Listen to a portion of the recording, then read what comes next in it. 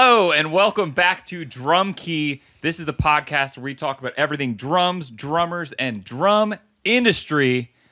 My name's Adam Steck. That's Sean Groff. We're recording live to tape in Drums, Etc. in beautiful Lancaster, Pennsylvania. You stuttered. You almost... Did you forget where we were? No, I was going to say downtown Lancaster, Pennsylvania. But we are not located in downtown Lancaster. No longer downtown. Yeah. Just outside of town. Just close enough to town that if you're in town, you should come out of town to check out Drums, Etc. It's like a 5-minute drive. It is. It is. Like 5 minutes.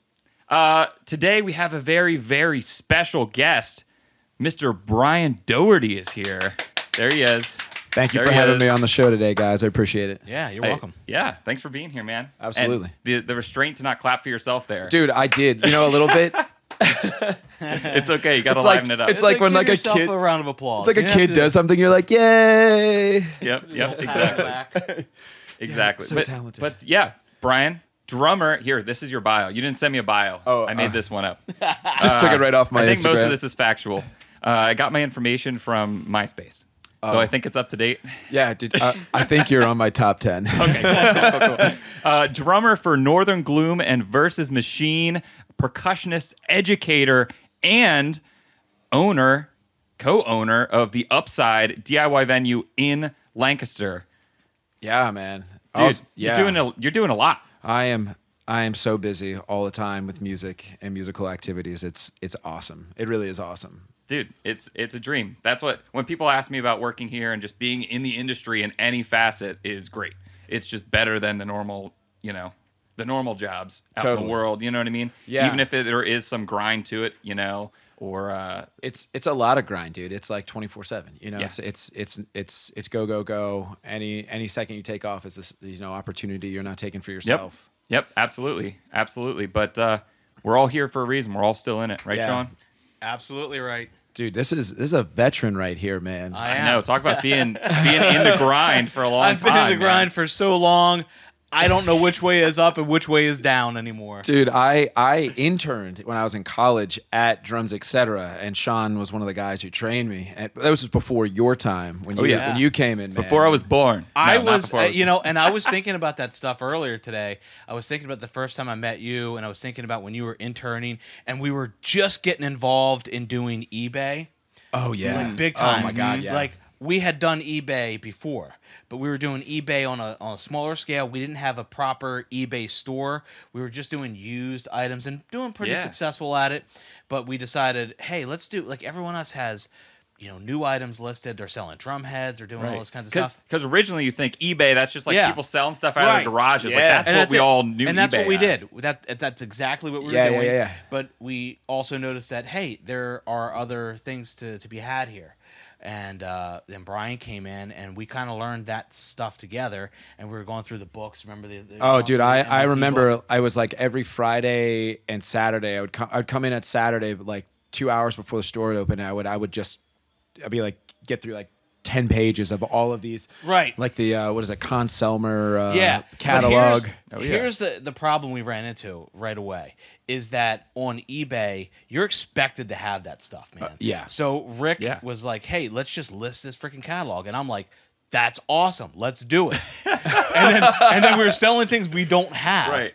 And all of a sudden, we don't have it to sell. And then, maybe Con Summer doesn't have it or somebody doesn't. Now we're in trouble. So I'm like, hey, look, let's not do that anymore. Let's list the things that we have. And if we want to sell it, we need to have it. And we totally flipped the script on it and went that way. And it's been awesome. Yeah, is that what you guys are doing right now? Oh, totally, yeah. Oh, absolutely. You have to. Now, everyone, I mean, some people even listening are probably like, wait, you would have things listed that you don't have? Like, that was normal. It was not expected that everything is like, okay, where's my tracking number? Like 2 seconds after you place the order. That was not the world we used to live in. And it is now. Well, we had a mail order catalog, and I don't know if you received that in the mail, but No, we had a mail order catalog, and everyone knew that, okay, you're going to order a component drum, you're going to order this special order item, and we tell them, okay, we have to order this in. Sometimes we have it, sometimes not. Sure. Everyone was totally cool with it, but I think times have changed, and you need to have it, and you need to be ready to go. Nowadays, for sure.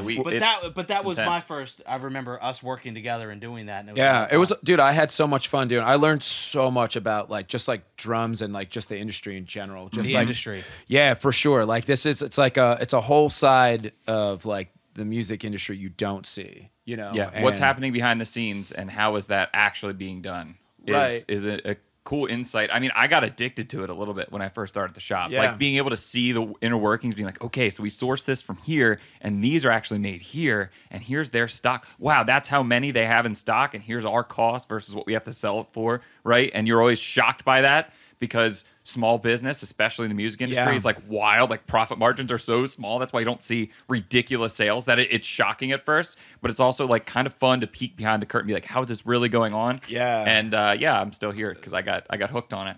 There's something about that I've always been super intrigued by. I think I like just like you can see like how companies every year are like rolling out the next model for everything, and you get to see like, okay, like this is what like music is gonna sound like for the next like year or something, like just like types of cymbals. Like when I was at Drums Etc. like 2000, I think it was 2012 or 13, right? Okay. Like what was a popular cymbal model then? Like what do you think was? Probably like I think like K Constantinople, medium, thin, low. That was like one of like the sounds. I was going to say heard K's or K Customs. We never really got too much into the Constantinople stuff, just because just like that washy kind of sound. Yeah. So I love the Constantinople stuff, but we now never really stocked it. But K Customs. Things were going kind of dark, and that kind of stuff. Byzance was kind of, dark and dry was definitely like the thing. But now everything's like bright and washy, and it's like 10 years prior to that, it was funny. all A Customs. Yeah, dude, A Customs. I can remember the Vinnie Colaiuta ad. The new A Customs are out there, bright and shiny. I have a custom ride on my studio set, and my students are always like, I don't like the sound of this ride. And I was like, in 2001, you would have loved this. Exactly. This was the sound. And you want to sound cycles. like Travis Barker? It's all cycles, man. I was just looking back. It was like 2017? I think it was 2017 NAMM when K Special Dries came out. And that's still in my mind like a newer, but like no, it's not. That was last year, dude. I know, right? I feel like that just happened. That was 2017. Do you think the Ping ride will ever come back though? Yes. Oh, it's gonna definitive happen. answer. It's gonna happen. It has to, dude. I've been hoarding. I have 47 Ping rides. No, I'm just kidding. Dude, just like I'm gonna be rich one day. Sitting on a doomsday Ping ride house right here. My first pro cymbal was an A Custom 20-inch ride. My first pro cymbal. Yeah. Wow. Like first Yep. cast It cymbal sounds I ever great. bought. Like I mean, especially for like the music of that era, like it sounds like that is the sound. Right. You know? And there's something super impressive, at least when I first got into drums, about the brilliant look. Now all my cymbals are like, I love old, ugly, patina, green, gnarly. Yeah. You pull it out of the mud. I know. Yeah, but when I first started when I went into the drum shop, when I went into Drums Etc., and I saw a whole stack of brilliant A Customs, that was like, whoa, like that. With a bunch of lights shining on it too. Always good lights. Right. Yeah. Anyway, we have a great podcast, guys. We have some segments we can get to if you want, or we can just keep chilling. The history of the story, yeah. It's all good. This is what I knew it would be, and I'm like so anxious to get upstairs. Yeah. We're downstairs talking. We blew half the podcast already just by talking. I'm like, we need to bring this upstairs and talk. What are we doing? Now. Yeah. I know. We need someone to be to tap our phones constantly. We need to be constantly monitored. Speaking of which, what are these cats doing? Do they know we're having a podcast up here? The studio audience. Studio audience. Some of our here. employees will become our studio audience at some point here. You guys probably won't hear them if they chime in, but we'll translate. But let's pop into one of our segments. Let's pop into Crank It Up, Turn It Down.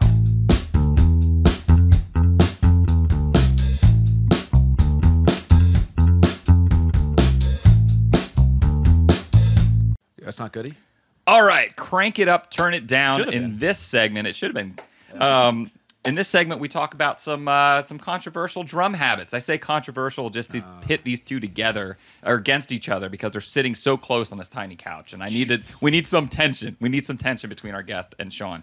It's always fun to watch from afar. I do like WWE too. But we'll see. There's actually going to be a ladder match in this very studio later on today. It's just a work. It's just that's all this is. It's all built up. It's just an angle. crank it up, turn it down. I'm going to name some things. If you dig it, Brian, crank it up. If you really dig it, crank it up to 11. That's like, this is my favorite thing in drumming. If you don't dig it, it's not your style, turn it down. All right. And if you really don't dig it, you can crank it down. Sean made that one up. Okay, so we got crank it up to 11, turn it down to 11. Crank it down. Sorry. Got a good memory. Yeah. Crank it down I'm to definitely -1. gonna forget. Oh, it's like when you meet somebody, you're like, "Hi, my name's Frank. What's up, Bill?" Exactly. Immediately gone. Yeah. Okay, here we go. First one, crank it up. Sean's a little fiery today. Crank it up, turn it down. Band logo drum heads.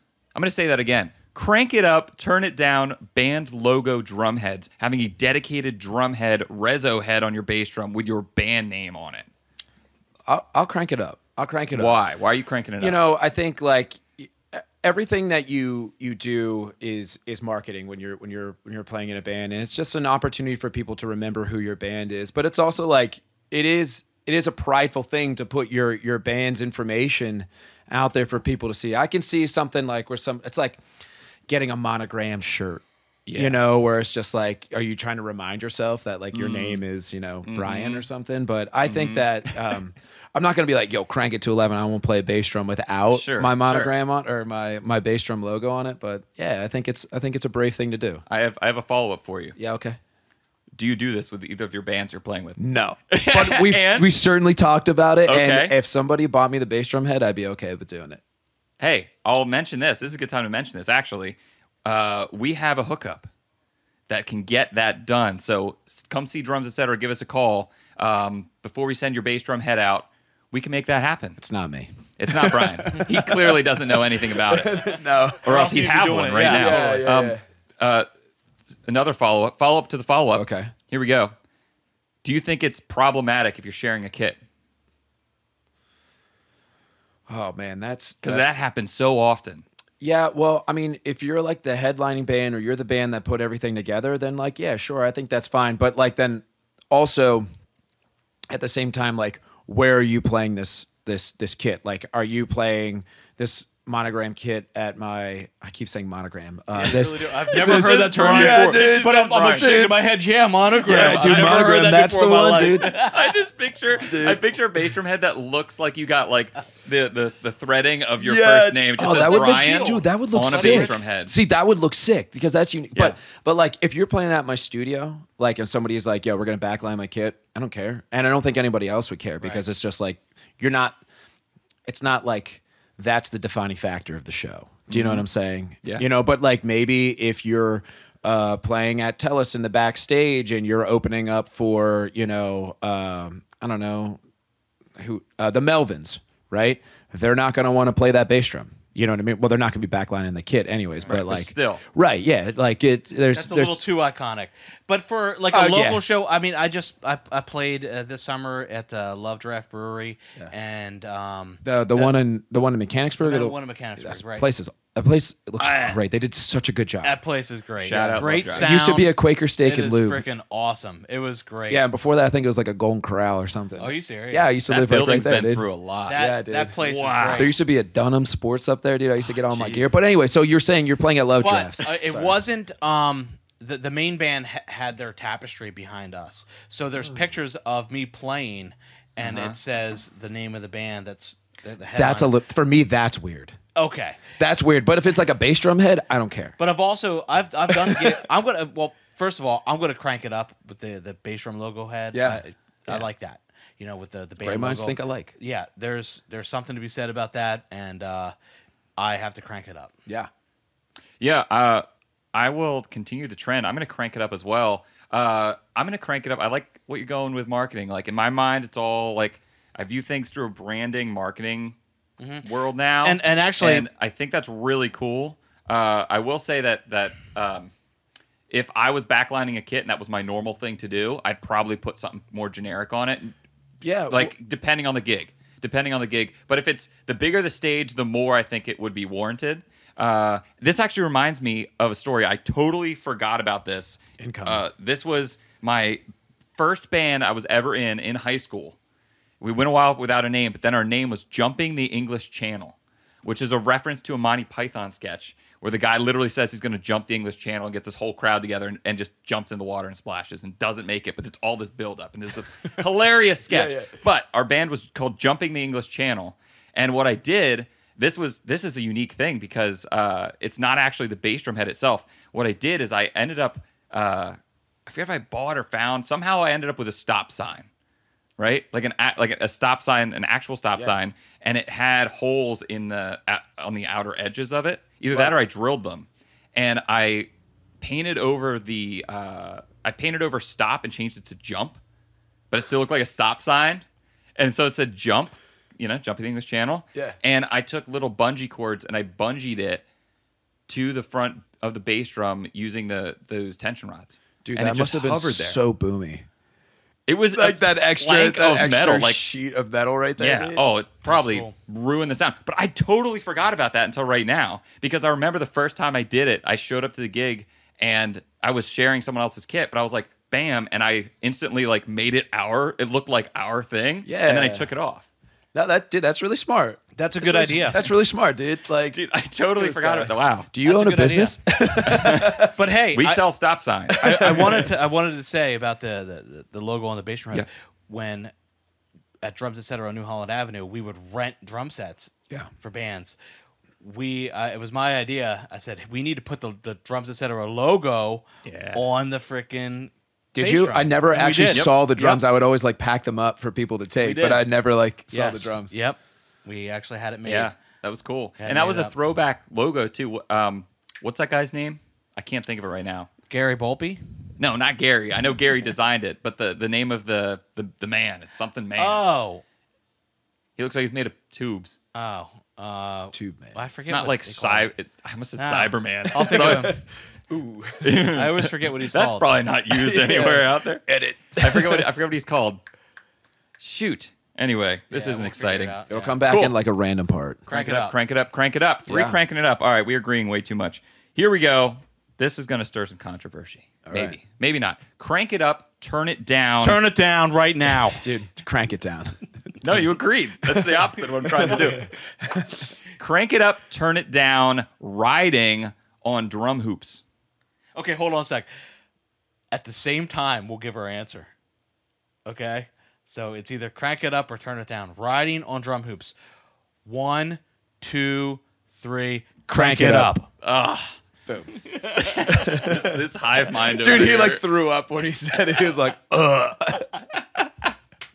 All right, let's get some explanation now. Get a room. Get some explanation, and then a follow up to You seemed really passionate about it. Like, what's your take? Yeah, what's your take? And which hoop are you riding on? Are you hitting your bass drum? Are you hitting the floor tom, rack tom? It's usually the floor tom, sometimes the rack. Wherever I feel comfortable. But your whole drum set is an instrument, so you should be able to play anything that you need to or want to on it, and the hoop is an extension of that. So, yeah, use that, man. I definitely agree with it. Like it adds such like a unique sound because you hear so much more of the body of the drum, and like you said, like you're getting so much sound from or a different sound from the drum, and you could choose if it's like the rack tom if you want something a little bit brighter, or the floor tom. I mean, I'm not like one of the people who's going to be like hitting the side of my shells or I mean, not that if I needed to and somebody was paying me a lot of money, I would totally do it, but like or like the bass drum. Sure. But yeah, no, I think and it's you hear it a lot. Like I feel like I hear it a lot in music. Yeah, it's a cool texture. I'm cranking it up too. I find myself playing on my snare a lot more. I just recorded. I think it's easier to play. I mean, it's like easier to keep it kind of like on the snare. You know what I mean? Yeah, exactly. I've even combined that with a rim click at the same time. Yeah, and they're actually two very different tones. And then you build up, to add some snare buzz in there. And if there's there's a really good song by Steps Ahead. I don't know if you've ever heard of them. They're like a jazz fusion group from the 80s. But Peter Erskine was the drummer. Okay. And he does this pattern. It's like it's like offset groups of 3/8 notes, and he kind of does that. He kind of plays on the rim and then does a rim knock, and he kind of flams them a little bit, and it has this great texture. And you're like, what's he doing? Yeah, dude. And the other thing I think is really cool too is that like drums, like there's so many different sounds you can get out of a drum, but like you hit you hit the shell or the rim with like the bead of your stick, and then you move it down to like the shoulder or like the shaft of the stick, you get a completely different tone. Big time. Right? So it's like you want it brighter, you want it a little bit darker, you want it fatter. Yep. Like I think that's just such a cool thing, man. Yeah, for sure. And what you're saying about where you hit it makes a big difference. That is also something that you kind of learn with the diameter of the drum and your technique. You really learn how to use that. And all use the different sounds in music rather than being like, wow, this is really inconsistent, or like I have to hit it just there. Like people view that as a problem. Yeah. And there are things like those Groovex X clicks, which are nice because it's real consistent sound. But I find myself sometimes, if I want more of that woody sound, even not going butt end out, to get a little bit of a less aggressive backbeat sort of rim click. I hear what you're saying. I like how you said rim knock. Rim knock. That's how I was. I think that's what is it. I think that's what I don't know. Yeah, I don't know. I've never heard that term. Well, I like it. When I know this as a rim knock. So like you're going across the drum, and then like a rim, just like a click or like a tap would like be on the side. Yeah. Okay. The one's got the circle and the X, and the other one's just an X. Yeah. There you go. Rim click, rim knock. Yeah, hey, dude. Defining terms. Yeah. We'll just put the every book is different. That's what I'm saying. Yeah. Just make it up, dude. Just make it sound good. It's like it's not hitting the snare drum with the stick on the head. So let's just come up with a new term. Yeah, I like it. I might turn it to 11. Yeah. Wow. You mean crank it to 11? Crank it to 11. That's never happened. Yeah. Maybe it has. I don't know. Yeah. Wow. Okay. But I'm going to say it's never happened. All right. We're in way too much agreement. I know we're all going to agree on this next one. Quick round, speed round. Here we go. Crank it up, turn it down. I'm more interested in the why behind the crank it up, which is inevitable, I think, here. Warming up before you play a show. Oh, can I be neutral? Yes. I'm neutral on that, dude. What? You're not going to crank it up or turn it down. You're going to leave it as it is. Yeah, because I think it's for everybody. I mean, like, moving your hands, I think, is definitely important before you play. But I saw this really good master class when I was in college with a marimba player. His name is Gordon Stout, and he said he never warms up. And this guy is a freak of, like, you just watch him play. He doesn't miss a note, and his eyes are just on the music. And we were like asking why he doesn't warm up. He was like, well, like, what if I get off a plane and I have to go right to the stage and I've got to play and I don't have time to warm up? Like, I'm using my warm up as like a crutch to get my brain rolling for music. Like, I want to be able to walk on there cold and be able to do it. Now, that being said, that's just him. That's his experience. Wow, right? That's crazy. It made me think a little bit different about warming up because everybody's like, take your pad, go play for 15 minutes. But if you're in a, like, you're playing like a house show or something, where are you going to go play with a pad? You know what I mean? You're just going to walk up there cold anyway. So like, I've been working on doing like a warm up of sorts where I'm just like kind of just moving my muscles in like different ways, kind of just like warming your hands up just without playing, trying to be limber. You know what I mean? Like, I don't need rhythm or I don't know. I think that's definitely a touchy subject for a lot of people. I'm so glad you brought that up. Yeah. That is interesting. Yeah. And it depends on what you're playing and what you're about to do. Yeah. Now, if I've got the time and I got like a green room or something like that, hell yeah, I'm warming up. Like, I've got the space to do that, But like, I think it's also safe to be like, I need to be able to go up and I need to go rip a 30-minute set as hard as I can and just. Yeah. What does your warm up look like? Do you have anything specific that you always do, or you try to get your hands loose? If I'm playing on a pad, or something, you have the optimal warm up. Yeah, I feel like I always come back to flam taps.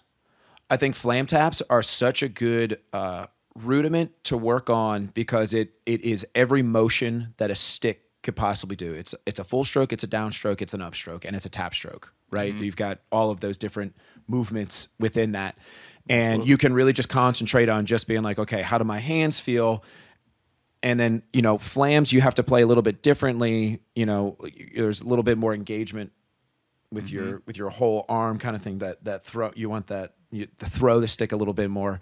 So you're using your whole arm to warm it up. So if you guys know like the Will Coxon book, okay, like the first pattern, it is or in solo number 1, it goes flam tap, flamadiddle, flamadiddle. That's my warm up.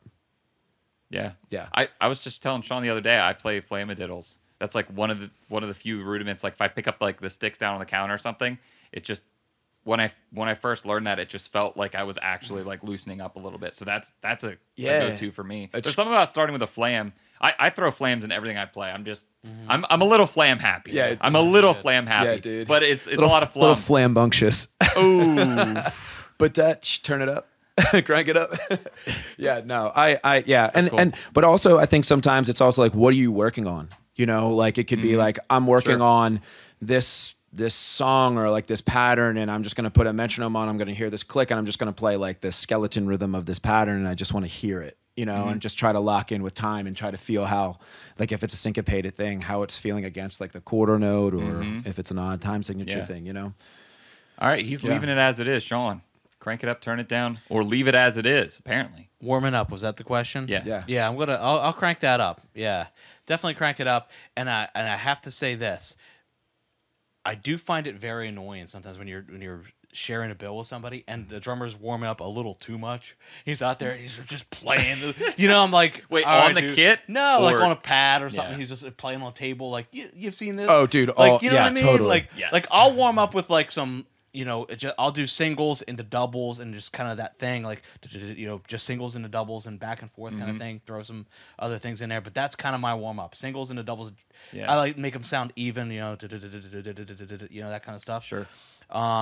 But yeah, then there's guys that are too like happy out there. It's like, you know, and they're just playing all over the place. Like, this guy's all right. You're warmed up, bro. Yeah, chill out. Save man. it for the show. Save right? it for the show. Man. This guy's backstage destroying the back of a couch, just like you know what I mean. It's like that's not warming up. But yeah, a little warm up is good. Stretching, like I didn't do any stretching warm ups this is weekend so when you were up important. there. Like you know, before I left, I did. I was at my pad a little bit, and then I left, and then just before I went on, you know, I like to do the sticks where you just flip them around, just kind of like, you know, stretch out out your hands a little stretch bit. out my hands a little bit, and then I'm good. Yeah, Nothing too crazy. Right, you're listening to listening to yourself, you know, like making sure everything's even, and if it's something that's not, you just like focus on what's not working, and then dial it in, and then you're good to go. Yeah. And it could be 5 minutes, it could be 15 minutes. You just don't know how long it's going to take, you know. Yeah, just don't overdo it. Crank it up, but don't be that guy that's just playing all over everything. Don't show me what you just learned. Yeah, exactly. Exactly. Like, okay, yeah. God. Anybody watching? Should not be looking for you to watch you warming up. It's like, okay, I get it. You got chops. Exactly. Good for you. Dude, I keep knocking these presents. It's okay. It's okay. You knock one over, that means you bought it. You break it, you buy What's it. behind door number 1? Those are just empty. That's a drum dial. That's a $150 drum dial right there. Yeah, that's what this is right here. Yeah, I'm cranking it up, although with the asterisk, which comes along with warming up, practicing, pushing myself, learning new things, that I don't do it enough. I feel like I know it's a good idea, but how often do I actually do it is way Dang, you less. just made me think about something, because like you were just saying, I was taking it in the context of a show. Like I was like, like I was saying, like I try not to, but if I'm practicing at home, I definitely warm up every single day, because like if you're going to be sitting down there for like, I don't know, I practice a lot. I'll do like an hour and a half, 2 hours a day. If I'm going to be playing drums for an hour and a half, like I need to be loose. I need to be stretched. And does warming up, you mean just you sit at a practice pad? Yeah, like I'll take like one like simple, like lately I've just been working on just single alternating flams, and like just working on different like exercises of just like changing the position of my grip and just doing it for like 15 minutes and just really working on that. So that way when I dive into like my exercises, like I'm not like, there's no tightness, you know, or whatever it is. Or if I'm working on a song and I have to like play hard, you know, I don't need to, or I can feel as loose as possible. Yeah. Yeah. That's a good point. Yeah. Being out in the wild versus if you're about to teach all day is a different scenario. Totally. Yeah. Different What scenario. they call real world situations there. Absolutely. Cool. Well, before I jump into talking more about students and stuff, that actually has to do with our next segment. Let's jump into drum industry news.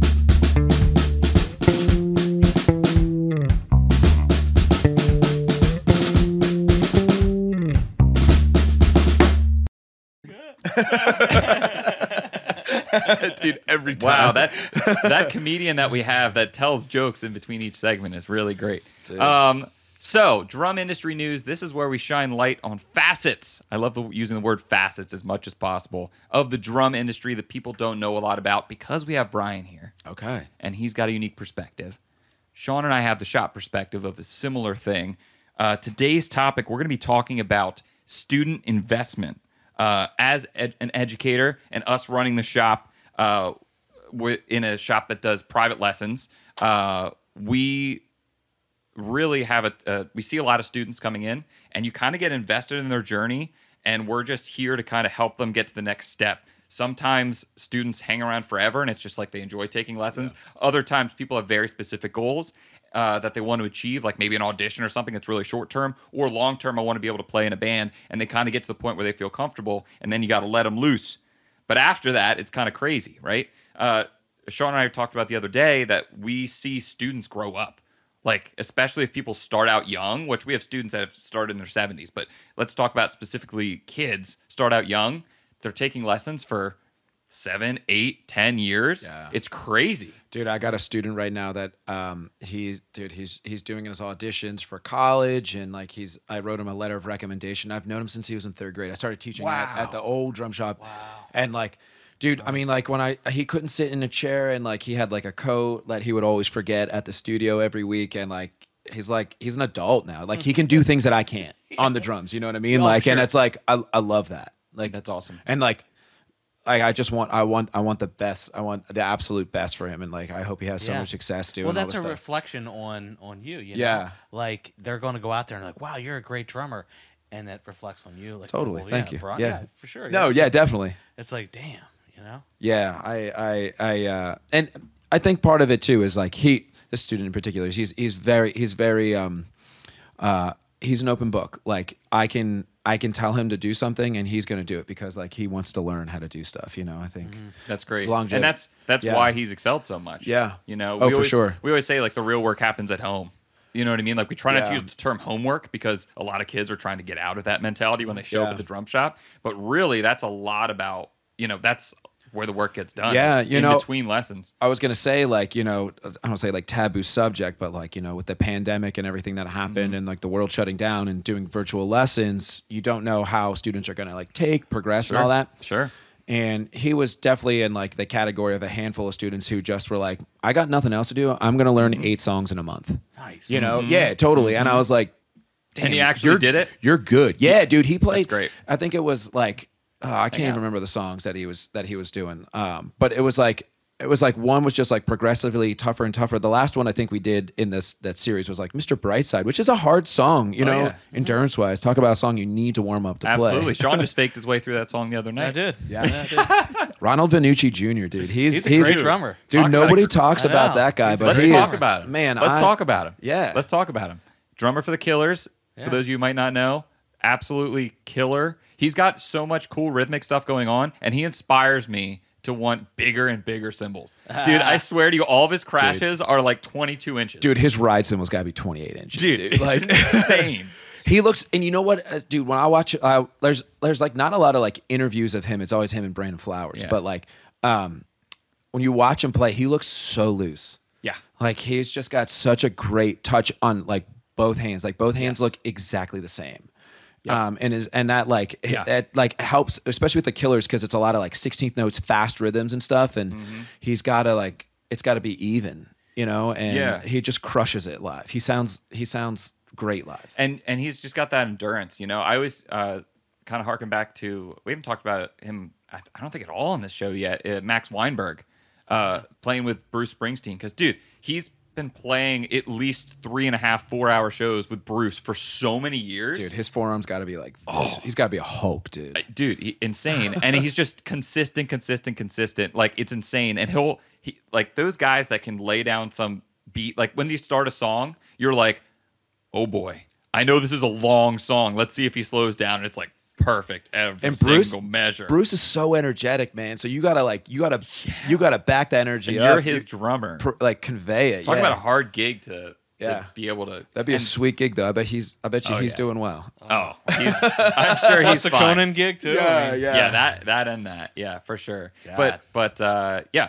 Ronnie Vannucci, same thing. When he starts on like Mr. Brightside or something, and you're like, but you're like, what? He has to keep this going for like 5 minutes because I know they're gonna do a breakdown and then come back in. And he's got it's like that accented 16th note hi hat pattern on there, and it's like keeping that. Like, I think that's a hard thing with like drumming is like you got to deliver the same measure the same way every single time. Yeah. Right. Like, and that's what that guy is like doing. Yeah. You know, that's a hard mindset to put yourself in. Yeah, when you you're can't playing. get out there and blast away, and you're nailing it, and then by the third song, you're like, oh, it's totally falling apart. gassed, Yeah, you're right? gassed out. You know, it's like, no, you got to keep that up. And you know when they were a band starting out, that's the opener.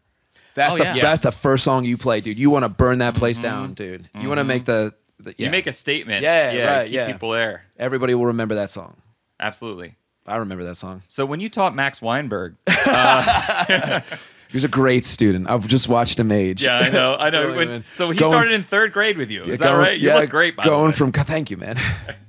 No, but it is important. I mean, you're talking about those students that you can pick out. Like, I think every teacher could name. It's not like choosing a favorite kid. This is like, okay, who's putting in the most amount of work? You could talk to every teacher and be like, okay, these 3 people have the dedication and commitment that it takes to like take it to that level. Totally. Where it's like, okay, they could get that gig if they can continue on this trajectory. And then, like I was mentioning earlier, then sometimes they leave. What has that been like? I'm sure you've had students who have Like, come move to on. you. Like let's talk specific scenario here. Student comes to you, their goal, whether they know it or not in the beginning, is to play with a band. Eventually they play with a band, they want to go do their own thing. What is that transition like? Like if they were to When they like, go to do that. Yeah. I mean when they like, feel like they've gotten can I what say they from want. like my personal experience, Yes. they just stay because they want to keep learning. Like honestly, if it's like a kid, you know what I mean? Like adults are, a different kind of situation because Yeah, they're like, we'll I talk wanna about that in a sec. Right, But I want to yeah. learn how to play some songs or something. But like, I think that like, I think I had this happened at the drum shop years ago. This was before your time, but I had this student who was a good player, and like he could play through songs and he liked playing rock, but he wouldn't come home and like, or he wouldn't go home and practice, and like we'd have to maybe review like a tough fill or something like that in the week, and you coast. Sometimes you have to coast in lessons for a little bit. Like there'll be like 2 or 3 weeks where it's like, okay, we're kind of rehashing the same stuff, or like maybe we'll listen to some songs. And I showed this kid how to play the fatback groove. You know, the one with Dennis Chambers where it's like,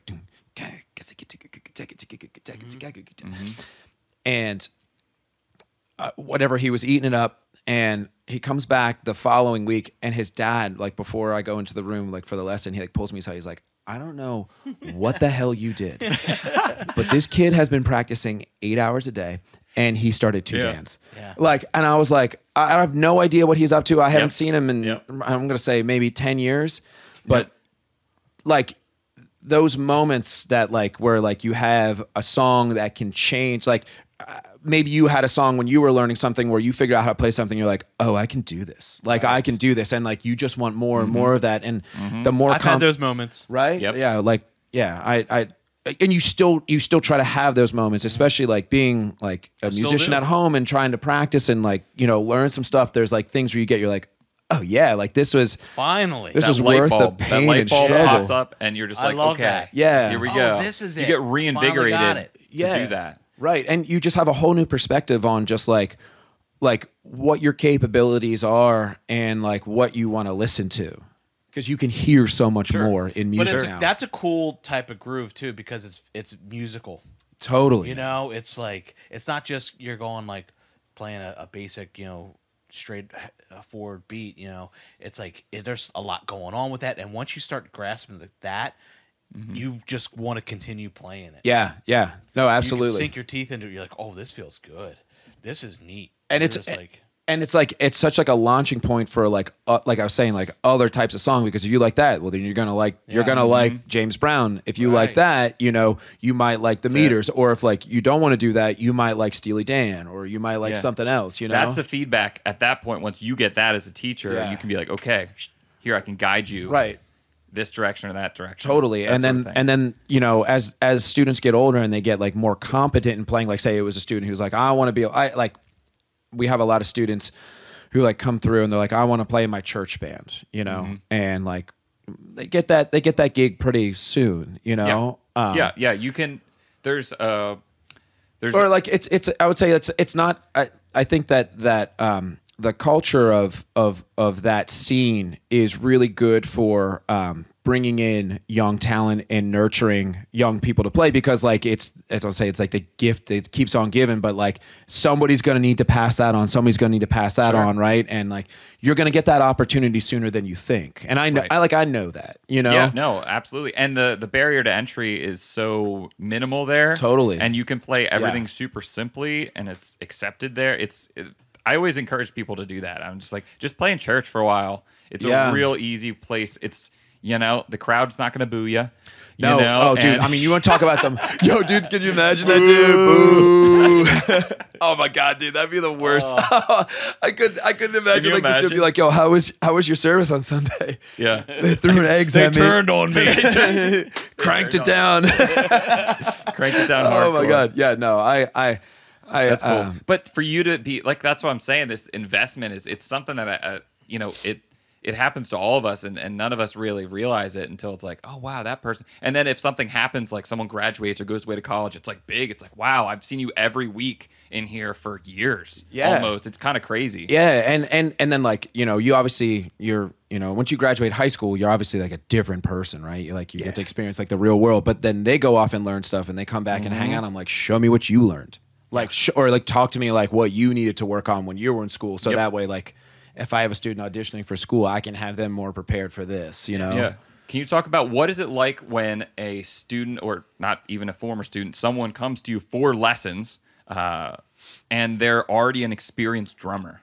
What is that scenario normally like? Just from your experience, like, what do they bring in, and do they have more specific goals or less specific goals? What is that interaction like? Yeah, I mean, I think all of that is like so like situation dependent. Sure. You know, like I had this one kid who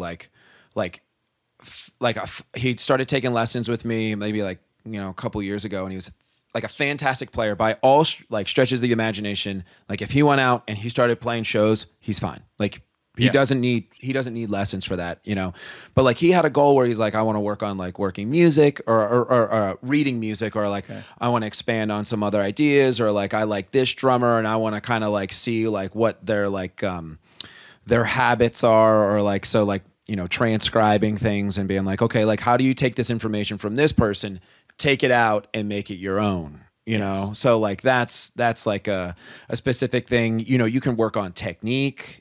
You know, a lot of things that I'm say like, for me, I didn't have a lot of technique was not a focus when I was learning how to play. And I think that a lot of my deficiencies in my playing can be attributed to my lack of technique or understanding or learning to understand technique. And a lot of young students just want to go notes. They want to play the notes. They want to play the notes. They want to play the notes, you know, and the notes are the easiest thing you're going to learn how to play on the drums. Sure. The technique and the way you hit the drum is how you draw the sound out of the drum, right? And the more efficient you are at pulling that out, or understanding how you're holding the stick, how tight you're holding the stick, or throwing the stick into the drum is going to affect the tone that you're pulling out. Like we were talking about earlier with like the rim knocks, flipping your stick around, you know, just being able to hear that. Yeah. So, you know, that's another thing that you could work on. You could work on, you know, I don't know, like something that they've never even done before, you know, like say like they're, you know, a great rock player and be like, yo, dude, we're going to work on jazz. And like, I don't want to work on jazz, and be like, too bad. Like you're like, you came to me for a reason. Yeah, dude, like you can play every Nirvana song on this, dude. Yeah. Like, Right. You need you're a fresh solid, perspective dude. Yo, now. Yeah. speaking of Nirvana, I had a 4-year-old kid one time. I was taking lessons he was taking lessons at drums, etc. Yep. And his dad's like, yeah, he doesn't know how to play too much, or he plays all the time, but like he's 4, don't expect too much. Yeah. And I was like, hey, That's man, real young. I go, play what you know how to play. And this kid plays like the entire album of like In Utero, like start to finish. Like, dude, like it was insane. And the kid is like hitting rib. It was like one of those Tony Royster freak videos. You're like, I'm like, what? Like, oh, and he could tell the difference between Roger Waters and David Gilmour's voice in Pink Floyd. Right? Like no one can tell the difference. Like 4, man, dude. Like you're like, all right, dude, what do you need to work on? Like, wow, that's intimidating. Wow. Yeah. So when you took lessons from this 4-year-old at drums, etc., he's like, that's man, cool. He's like, just hit the drums, man. Yeah, every now and then we'll see a kid come in like that. Yeah. I can think offhand of like 2 or 3 different kids, and it's always it's always a surprise because for every one kid that comes in like that, we have 100 grandparents being like, "He's so great," and then the video is just nonsense that they show us. You know what I mean? Like, Totally. Can you see him playing the song? And I'm like, "There's a song playing in the background." Yeah, but that he's not has playing. nothing to do with what they're Right. doing behind the drum or pot or pan. Yeah, or whatever. yeah, But yeah. like, keep encouraging it and come back when he's probably 7.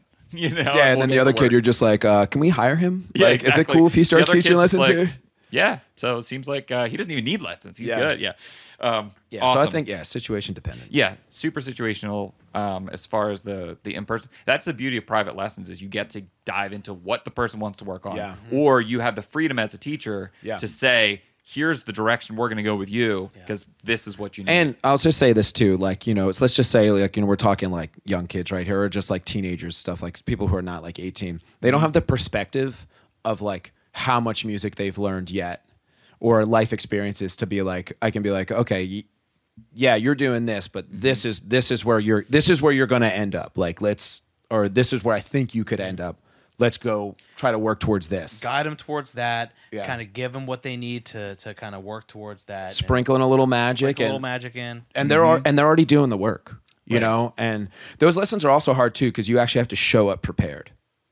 You know what I mean? It's not playing Seven Nation Army. It's not. It's like you're playing some deep stuff. Like you need to know how to count it and talk about it in a way that's not like I'm lecturing you. right, and be able to demonstrate some things, break Yeah. it down rather that, it's not, you're not offhand going to have all these tracks at every BPM and be able to have a perfect video of the guy playing. No, you need to be able to replicate what you're teaching. Yeah, To totally. a certain degree. Definitely, and that's going and showing them that whole process of like I had another student I was working on a transcription with. I think I spent a month trying to just learn like all the nuances and like the things to talk about in it, and being able to demonstrate it in front of them is an awesome thing too. But then you can talk about like, oh, this is how they're moving their hand, right? Or this is the rudiment they're talking about or thinking about right here. Or it's the groove is really between the hands and the bass drum is really accentuating like the syncopation, right? As opposed to like, maybe something that's from the bottom up. Mm-hmm. So yeah, that's I think that's a really good point. Being able to talk and demonstrate. Yeah, that's awesome, man. That's great. Well, your Yeah. perspective's awesome. I could talk about this stuff all day, I man. know. We better cut it off. Yeah. We better cut it off. But let's pop ahead. Let's get nerdy about gear. Let's pop in the Hall of Fame. All right.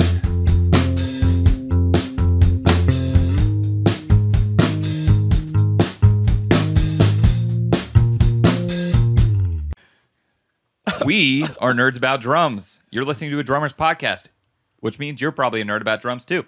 And the nerdiest thing that we can talk about drums isn't the technique. It's not the approach to playing. It's not about our practicing or what flams we like to play when we warm up. It's the gear and the slight minute differences between the gear. So today we're going to induct another piece of gear into the Hall of Fame.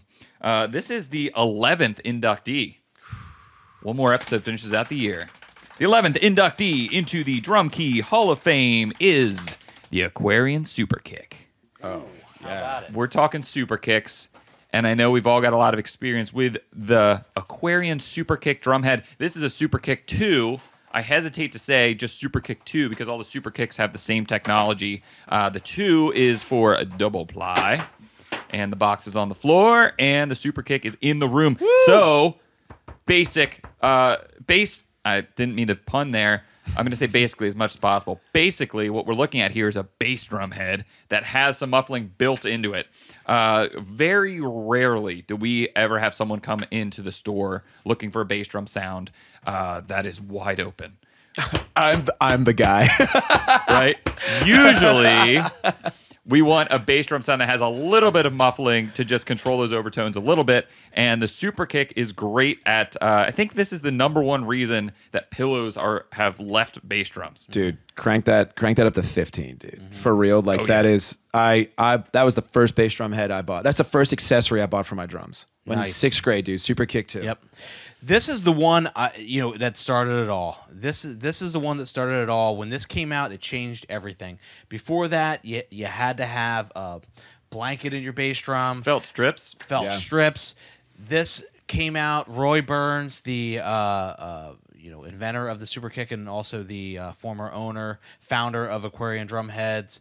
When I bought my first drum set, Rick gave me a VHS tape that was basically an introduction to drums. It was a Roy Burns tape, but it was it was an Aquarian tape. Yeah. But he went over his products and he talked about it all, and then he played some basic stuff. Like I still have the darn thing.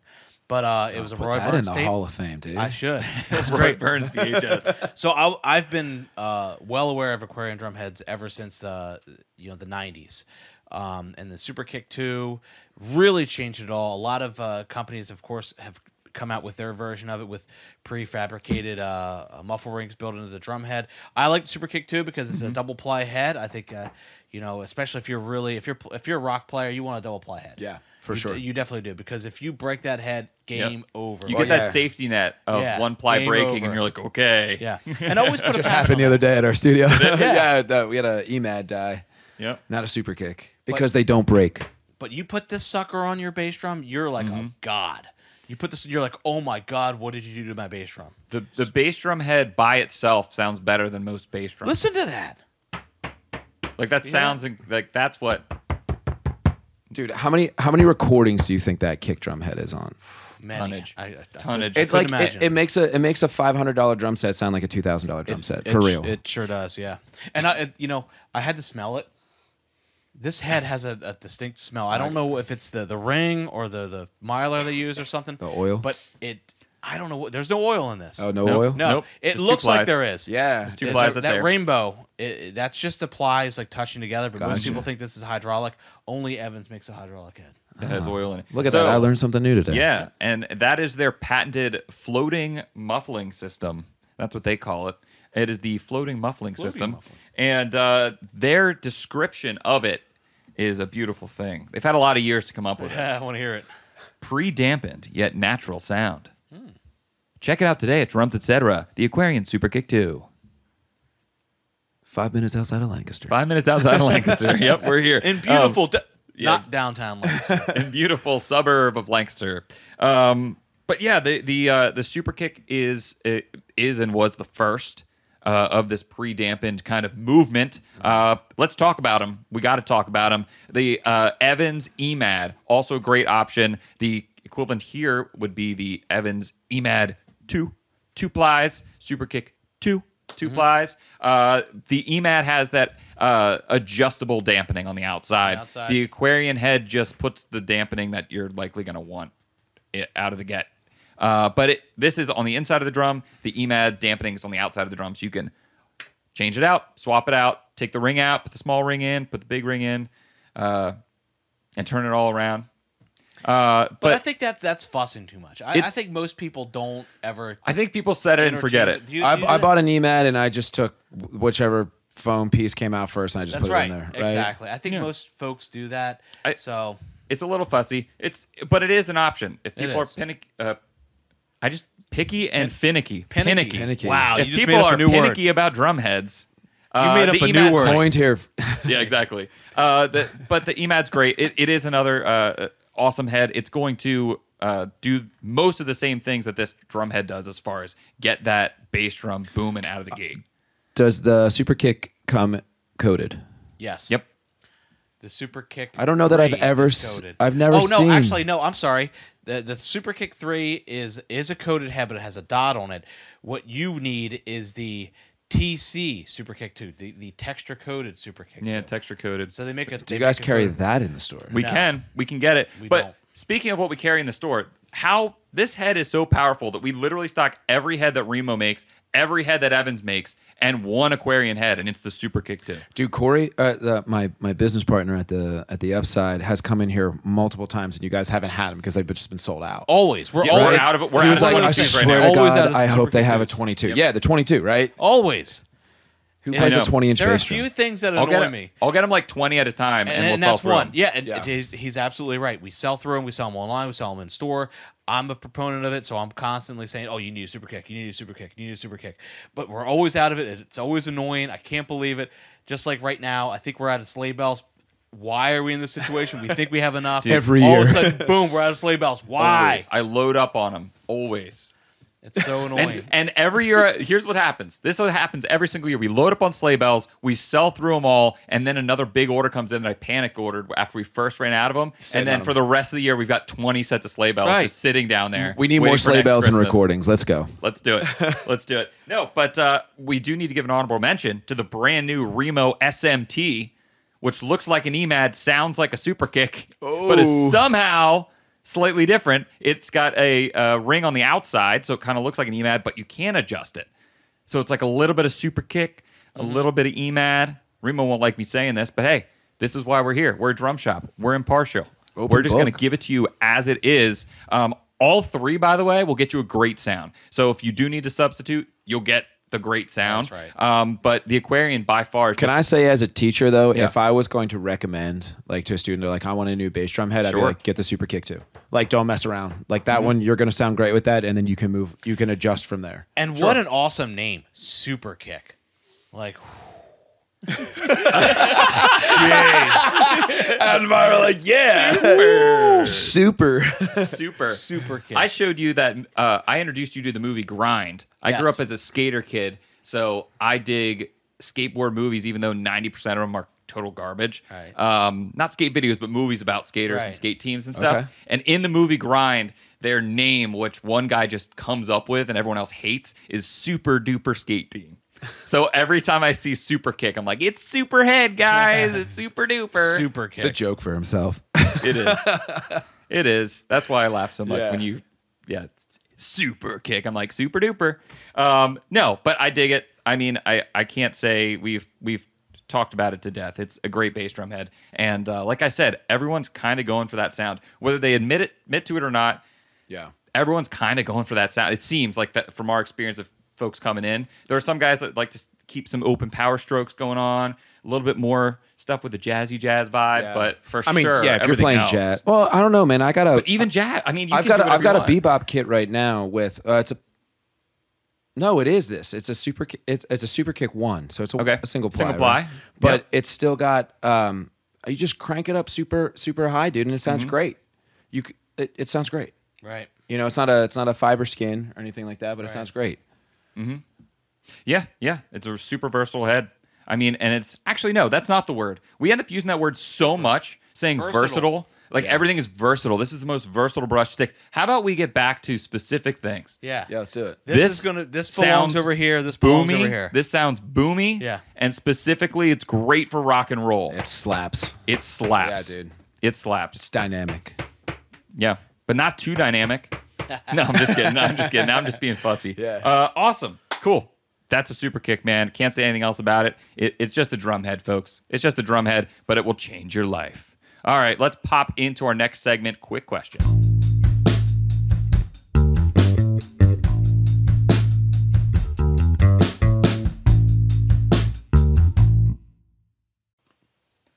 Quick question for you guys. We get this all the time when folks come into the store. If they preamble their question on the phone, big time on the phone. Hey, quick question for you. The answer is extremely long. The question may be quick, but it's going to be a conversation we're going to have. So I've got a quick question for you guys. Quick question. I'm moving to an apartment, but still want to be able to play my drums and practice. What do you recommend? Oh, yes. I've got this one. Can I have the floor Yeah, here? please. Have the floor. All right. We're going to leave. Remo Silent Strokes. All right. The mesh heads. I think the bass drum, you have to actually buy a bass drum head, like a specific bass drum head for it. And the Zildjian, I don't know, the low volume cymbals. L80 low volume cymbals. Dude, okay, so I live in a townhome, and I've got a neighbor right next to me. Sorry, it's a twin, not a townhome. And I practice a lot. Mm-hmm. And during the pandemic, everybody's home all the time, right? And I was able to practice any hour of the day, 7 days a week, whenever I wanted. Even like my wife would be upstairs sleeping in the room, in the bedroom, and I'd go downstairs in the basement at like 2 o'clock in the morning because I heard something like in my head, and I would go down and practice, and she couldn't hear it. It was awesome, dude. You can wail on them. So you're that big of a nerd, dude. How can you be such a nerd and such a cool guy both at the same time, dude? I had to. How is this possible? I came up with a rule during the pandemic. I couldn't listen to music like after 10 o'clock because like I would just keep thinking. Because there's nothing to do. You teach for like 4 hours or whatever it is, and you're just like, all right, well, I guess I'll go practice or go do something, man. Yeah, and I don't know, you just hear it and you have fun. But here's the thing I'll say about the low volumes, the cymbals, is that they eat your sticks. If you play with the beat of your cymbal, you're not gonna have a tip left. So get yourself a great pair of Vic Firth 5A nylon sticks. Right? Those become your practice sticks then. Right. Well, yeah, because you're not shedding them because you're not bashing the cymbal, or they don't have nearly as much density. But they will chip. They will chip over time, but but the beat nylon doesn't. That's what I mean, right? So I think I got a pair of sticks and I found them at like my studio or something, and they're still immaculate. The only marks they have are like from like rim shots or like doing something else. The one thing I'll say about them is you got to crank the heads though. You gotta, because you really want the tone. You're gonna get the tone of the drum. Don't tune them flat. Right, don't tune them flabby because like you're gonna break the head. Right, and you leave your resonant heads on, normal resonant heads totally, on, yeah, and you still get a little bit of feedback. And get like one of the Kevlar patches to go on the kick drum head because I blew through one. Ooh. Like and that was like. And $50. what beater do you use for that? I mean, now that you got the patch, use whatever. But well, dude, actually, so for that kit, I just had some like janky, like old school. Was it felt? Yeah, I think it was like one of the Vic Firth ones, like one of the hammer beaters, or it was like I like to play with a round beater, so it could have been one of those two. But honestly, I can't remember like off the top of my head which beater it was. Yeah, but I would tell anybody who wants to play with a round beater, especially if you're playing rock, dude, you're gonna get big sound from that. Yeah. Big, nice punch. The interesting thing, I was wondering about the felt thing, because for years, I mean, we were trained by Roland, who had the mesh heads on all their electronic kits, especially when we got those kick towers in that had the mesh fronts, that like newer tower style. I say newer, we're talking newer 2012 probably, mesh style, heads. And they're like, do not use felt beaters because it can eat away at that mesh, whatever of how it was. Sense. It not only are you like punching that part, but it's having a chemical reaction with the way it works. Yeah, wild. That's I was wild, like, wait, dude. how does this work? That's above my pay grade. Yeah, we didn't know. We don't know. But through testing, we discovered maybe 10 this. years ago. Yeah, exactly. And then they're like, hey, just so you know, if you sell these kits, when you put them out on the floor, make sure you flip that beater around to the plastic side or wood beater or something like that. Oh, so that contributes to that thing. And the heads that are made on those Roland kits are made by Remo. They're essentially 2-ply silent strokes is what is on all those mesh kits for all those years. Well, that makes sense. That makes sense. And talking about like the super kick earlier, like that thing can take a beating. Like the bass drum head that I bought in 6th grade, I had up until early this year. I sold a drum set to you guys, and that was the drum.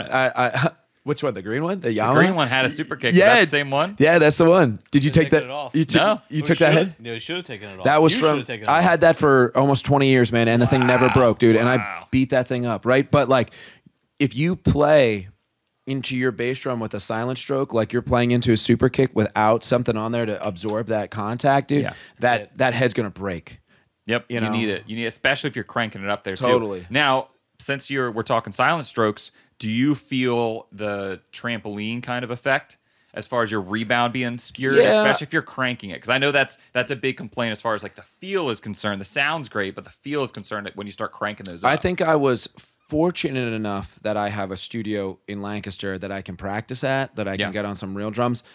There's definitely something to be said about like how fast the stick comes off the drum head when it's cranked up. But I think it's something you can figure out within like 5 minutes of playing, being like, oh, I don't need to play like this. You just adjust. Right. Yeah. You just adjust. Totally. Yeah. Awesome. So, Sean, what's your go-to? Well, it's great that you said the things that you said, but there's a difference. But you're wrong. But you're wrong. No, about putting the mesh heads on, because those things are there for a reason, and they're very effective. I like just having an electronic set to be able to play on. So that's my kind of go-to. It's like I love being able to sit down behind my electronic set, and I'm like, boom, I can, learn some songs. I can sit down and play, not bother anyone. I'd rather be playing on. And you can drums. hear the real drums too when you play with an electronic kit. For sure. Yeah. So you put your headphones on. So that's where my mind goes. I'll say, get yourself a proper electronic kit, which is nice. Also, here's something. If you happen to have cool neighbors, then you're okay. Limiting your time when you're playing, being respectful is also another thing. And then also, when you're an advanced drummer, you're not just bashing and crashing. It's not as obnoxious as when you are the first time sitting down in a kit, first week, first year even. Totally, yeah. Sure. Just, bring it up behind your head or whatever. It's different. It's very different. Yeah. You almost don't hear it. I'm a drummer, so I hear drumming all day long, so I'm maybe a little biased on that. But you're drumming, like if I lived next to you, it probably wouldn't piss me off. Like unless I was trying to sleep. Well, and like as like a teacher, like it's like a comment that students like, because everybody's like, oh, I don't want to hear loud drums or whatever it is, and like within like a week, like take like a song like Back in Black. It's not a song that I teach often, but like that has such a recognizable drum part, right? And like parents are like, oh, I actually can like hear the song. Like it actually sounds good. Like it's not just loud. Boom. Boom. Yeah. Good drum part. You should be able to hear the entire song through. But like to like what you're saying, like you if you were my neighbor and you were playing, I'd be like, oh yeah, he's good. Like he's got it. Yeah. Yeah, but when you're just beginning, it could be like drums can be a little annoying. You're like, oh my God, you're working through things. Not that you're not working through things and not struggling with stuff, but there's a different finesse and different touch. You don't have to, if you're practicing something, I know you're not going, you're articulating nicely and you're just playing like, you're like, okay, I'm working stuff out. And you might get a little heavy here and just like whatever, but it's different. Yeah. It's very different, and especially if your neighbors know that hey, you're a professional drummer, then they're going to be a little like easy on you a little bit. Yeah, you said something I thought was interesting. It made me think about like the drums, because I thought about buying an electronic set during the pandemic, but I really wanted to make sure that I still understood the shape of my drums. Oh, yeah, I just wanted to make sure that I was still into playing drums. They're all circles, right? No. But like the dimensions, you know what I mean? I just want to make sure I was going to stick with it. All right, guy. I was going to stick with it. Yeah, dude. I just want to make sure I knew that they were still there. No, like it's just not cool, just like man. I think maybe you're talking about earlier about like the rebound of like tuning up a high set or something like that. When you go from an electronic kit to like maybe an acoustic kit, going from this drum to this drum is this drum to this drum. It's like an extra couple of inches in between it, or going from here to here. So just that spatial awareness. That's what I should have said. That's what I thought a lot about. I have my electronic set up exactly like my acoustic set. Oh, do you? Exactly.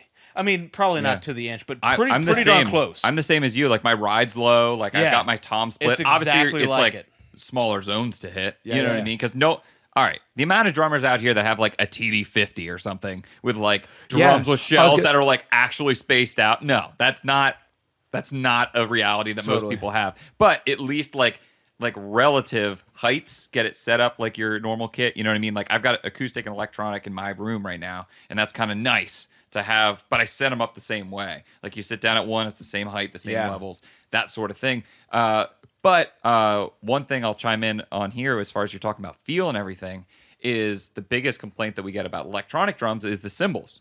No one's figured that out. And before someone says that the Gen 60 Zildjian cymbals with the pickups figured it out, they didn't.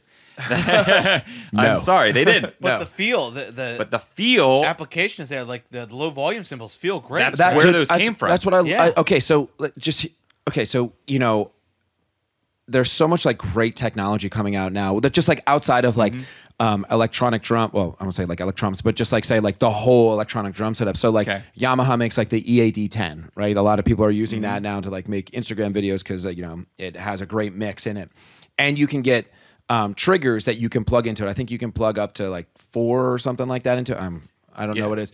But like, there's a few trigger options. How would that sound, if you had that EAD going with like the cymbals, playing at the same time? How much does a good electronic drum set, like not like your entry level kind of thing, what would you spend on a good Right. No, New, you're spending at least $1,700. I was gonna say $2,000, $2,500. Yeah, 17. I'd say 15 to $2,000 nowadays for a new kit of something that's going to give you what you need as a drummer that normally plays acoustic to feel comfortable to make that transition. Right. There's lower end models, but there's a lot more compromise, and the compromise in feel and setup isn't worth that being your only way. Totally. In this scenario, if someone's moving to an apartment, if this is the only way they're going to be able to play That's drums too, you have to consider that scenario. Like, you have access to your normal kit, so like that's cool to you. But like I would say to this person, what are your goals? Like, what are you doing? Is it temporary situation, first of all?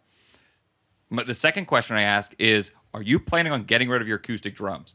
Because whatever your situation is, I'm either going to try to help convince you talk you into it or talk you out of it. Yeah. Because if this is a temporary situation, like, do not sell the amount of horror stories, like people are like, well, I guess I have to sell my drums, and then a couple years comes by and they're like, yeah, that girlfriend's out of my life now and I own a house, and boy, I miss that drum set. Yeah, and like 15 years later, that drum set is worth like $5,000 because it's like the classic drum of that era. Inevitably. So that's a big question is, okay, you're moving into an apartment. How permanent is the setup, and what do you need to be able to get done while you're in this situation? Is this your only way of playing? Is this just for you to learn the songs at home, and then you're actually going to be gigging on an acoustic kit? Because that guy gets very different advice from me than the guy who says, no, this is the only way I'm going to be able to enjoy and play drums. And also, a more advanced player can also get a lot out of just a real fill practice pad.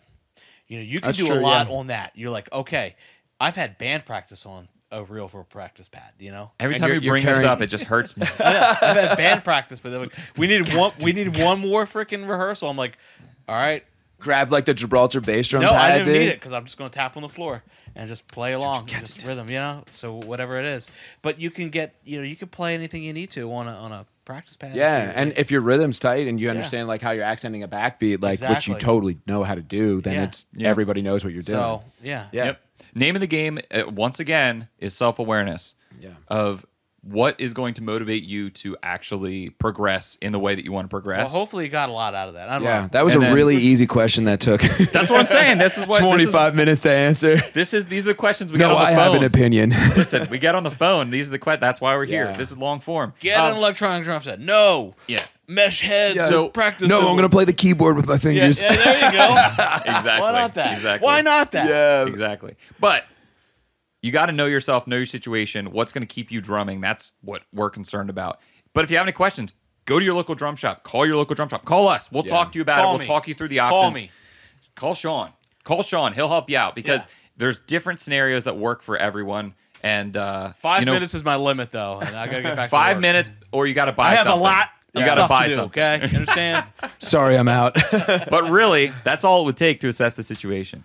All right, sounds good. Quick question is done. Folks, if you have any questions for us or you have ideas for the show, different prompts, you want something in the Hall of Fame, you got to crank it up, turn it down, check out our Discord channel. We'll have it linked below. You can check that out, and we can chat with you. You can share your setup where you're chatting from if you'd like, and that's how we get our ideas. Either that or I have to come up with them 5 minutes before we go on air. Either way, let's jump into our last segment, really dive into Brian's story as we transition into Between the Plies.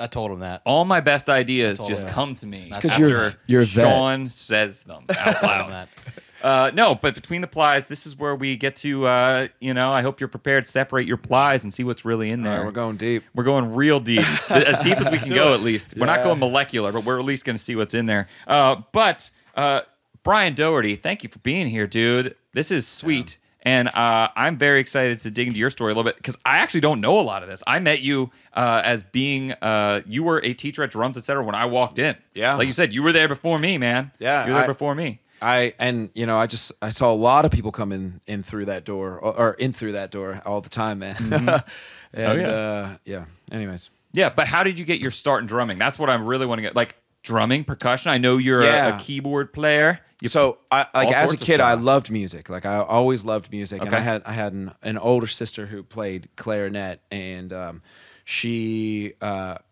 was in the symphonic band, which is like the higher like performing band or whatever. And they were doing their winter concert in high school, and usually for like those concerts, the jazz band opens up, or opens up the show, and I guess when the show was going on, I couldn't take my eyes off the drummer. Like I was just like so enamored with everything that was going on. And my dad afterwards was like, dude, do you want to like learn how to play drums? And I was like, yeah, dude. And he's like, do you want to learn from that guy? And I was like, yeah. Does he teach? Like, is that a thing? And my dad went up to him afterwards and was like, hey, my son really wants to learn drums. You want to like teach him how to play drums, dude? Yeah. And his name was Dan Jones. I don't know if anybody knows Dan Jones. He used to play in a band called The Commercials. Maybe you, that's like, no. It's like your era or Shout whatever, out Dan but it's Jones. like Harrisburg, Pennsylvania, Central PA. But he, I think he's down in Nashville now. But dude, he taught me everything I know about. Like he taught me so much about like how to be like, you know, let's say like, you know, a kid, a teenager. But was he in high school at the time? Yeah, he was a year younger than my older sister. So like, and how old were you? I was in 6th grade, so that would have put my sister, I think, in 10th or 11th grade. So I think he might have been a freshman actually that year. So it's amazing because that is a big difference between like 6th grade, like you're a 6th grader and he's already in high school, 9th, 10th grade. Like that's huge. Right, dude. And like, and you think like you're, you know, 25 and you look at, you know, or let's say a 22-year-old, you see that difference, but you're 30 and you're just like, how old are you? Oh, cool. I don't care, whatever. Yeah, right. Like, but that's a big difference. Yeah. Especially when he's in it learning. Like he's like a wise old man compared to your knowledge of drums at that point. I mean, like, you know, where we grew up, like he's definitely like, I would say like a kind of like a local legend, you know, in my book for sure. But like, he knew what he was doing. Like he was a very competent drummer as well too. You know, it wasn't just like, oh, here, I'll teach you how to play drums. Like he knew what he was doing. And he taught me a lot about like how to like listen to songs and like what to listen for in songs. Jeez. You know, like, well, like, so like I loved like the band that I think I cut my teeth on was Led Zeppelin. And, you know, anybody, you know, John Bonham is the GOAT, but he's a hard drummer to teach students because it's like, when you first start learning, it's like you got to learn how to play groove. And John Bonham's like, okay, here's groove A, groove B, groove C, all in the verse, and I'm gonna kind of skate between this. And you need to understand like how to do it. And Dan really kind of like showed me the ropes of just being like, you know, you really got to listen to the bass player, but also like he's really grooving off of Jimmy Page. And I couldn't thank him enough for for where I'm at right now. Like I owe everything to him. Because if it wasn't for him, I wouldn't. Right, and that first person that kind of shows you the ropes is super important in every drummer's life. Yeah. And that's awesome that it was a positive experience. It wasn't anything where. And he was encouraging. He was like, "What do you like?" That's it. Yeah. And you still do that with your students. Try to, man. And then like sometimes you just supplement it, being like, "You need to go do this." You know, he'll just like open your mind to something. And be like, "Oh, you want to listen to Maroon 5? No, man, that band's not cool. It's like listen to this drum track. This is awesome. Songs About Chain is like a top 10 album for me." And I wouldn't have found it without him too, you know. So yeah, it's important. So you start taking lessons with him. Do you stick with it? Do you join like school band then? So I mentioned this in my my shop talk, but I wanted to play saxophone. It was the first instrument I wanted to play, and I couldn't make a sound come out of it. I broke the reed, and they were like, "Go play trumpet." Couldn't make a sound come out of the trumpet. They're like, go play drum. So I was like playing snare drum. So I was like into it, right? And I had liked music. And so I was in school band for all the subsequent years. And I think I stopped taking lessons with him when I was in 11th grade. So he had already graduated from high school at that point. But I was really into like sports. Like I really wanted to play sports. And I was like, it's like the, you know, with students, I'm dealing with it now. It's just like, hey, I've got soccer coming up. It's just like, yeah, I know you do, but like you're a great drummer, like stick with it. But being in that boat, I'm not going to be like, yo, don't do it. And so I stopped taking lessons with him for a bit, but I stayed with the band, and I took one semester off. I wanted to take a class that like, you know, that was, I don't say like not like an advanced class, but I only could take it at this time, and it was during band class, and I was miserable, dude. Like everything sucked. And I dropped the class and I picked band up, and I was like, at like literally the first chord I heard from like the whole horn section, I was like, this is what I've been missing. Like this is what life is, like, right? That's what you needed, dude. Like, you know what it, you just you know when you're like, I don't know, did you guys play in band class or whatever? But like for me, it's just like sometimes like music is emotional, and like you arrive on that chord that's just like, yeah, that's the one, and like I just get that tingling sensation down your spine, and that was it. And I was like, I can never miss this again in my life. Well, I totally understand that, because I felt that way just playing in like my basement band. You hit that chord, and you just go into town. Dude, or like you go into the double time section and your head's just flapping all over the place.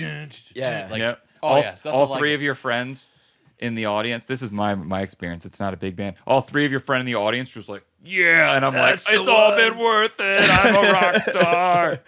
We're so cool, man. Yeah, no, but that attraction. I mean, no matter what form it comes in, the attraction to be involved in music, and you're like, okay, I need to contribute to this at some point, but I'm just happy to be around it. Yeah, it's such like a common thread with all of us starting out. It's just like I want to be around that or doing that. Yeah, man. I mean, I remember being before I was actually even in a band.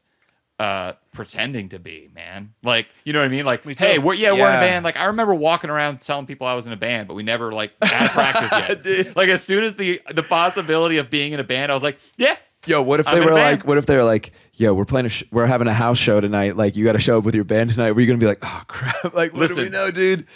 On the spot, we showed up. I'm not saying it was good. You kayfabed.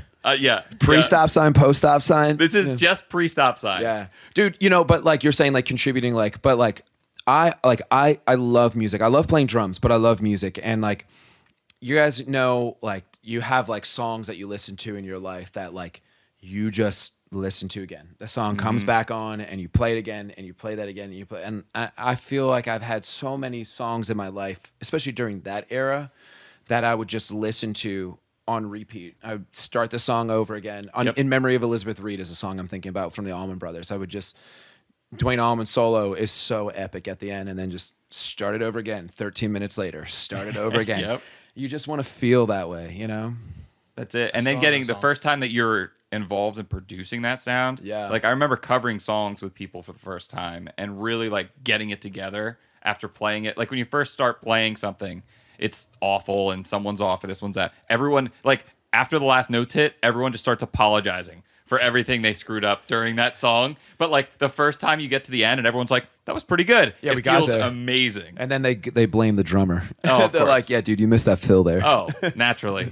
Once they've mastered their part and make no mistakes, then it goes on us. But that's great. So at that point, I imagine with the school band thing, it wasn't just like, hey, we need a drum set player, because that never happens. It was everything. No, I mean, like I mostly did like snare drum. I had some friends in the band too, so that was like, it was like some camaraderie stuff too. Cool. Like I had friends that I played sports with. Were they percussion? No, well, one of them is actually a fantastic drummer, and he's a fantastic guitar player as well.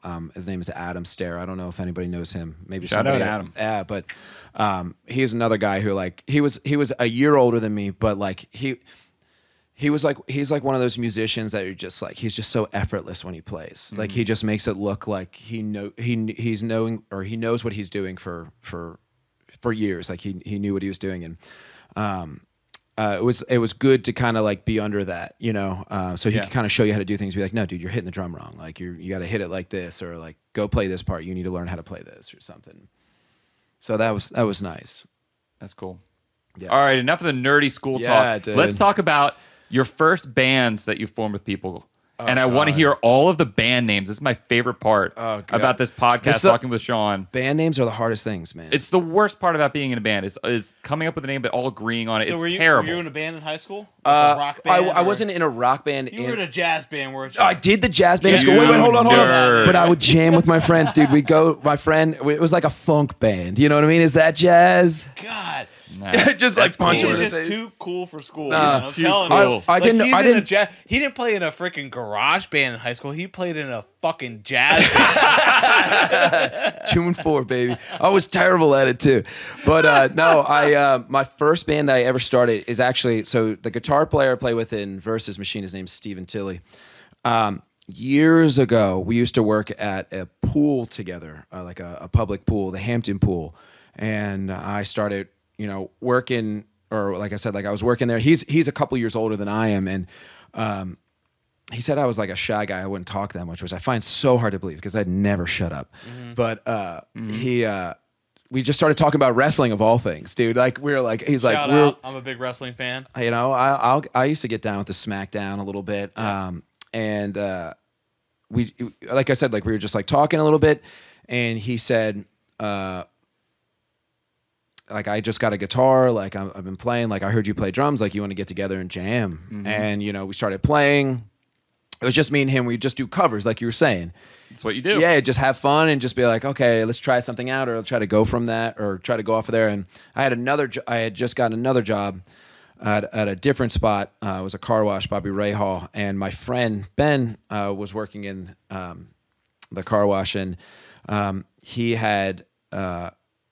We didn't work the same shifts, but one night we were working the same shift, and we started talking. He was like, "Yeah, I play bass," and I was like, "Dude, I have a guitar player." Band, man. Boom, right there. Started right there, and that. Yes, your first song was "At the Car Wash." At the car. No, I don't know what our first song was. I was probably like, I think we knew.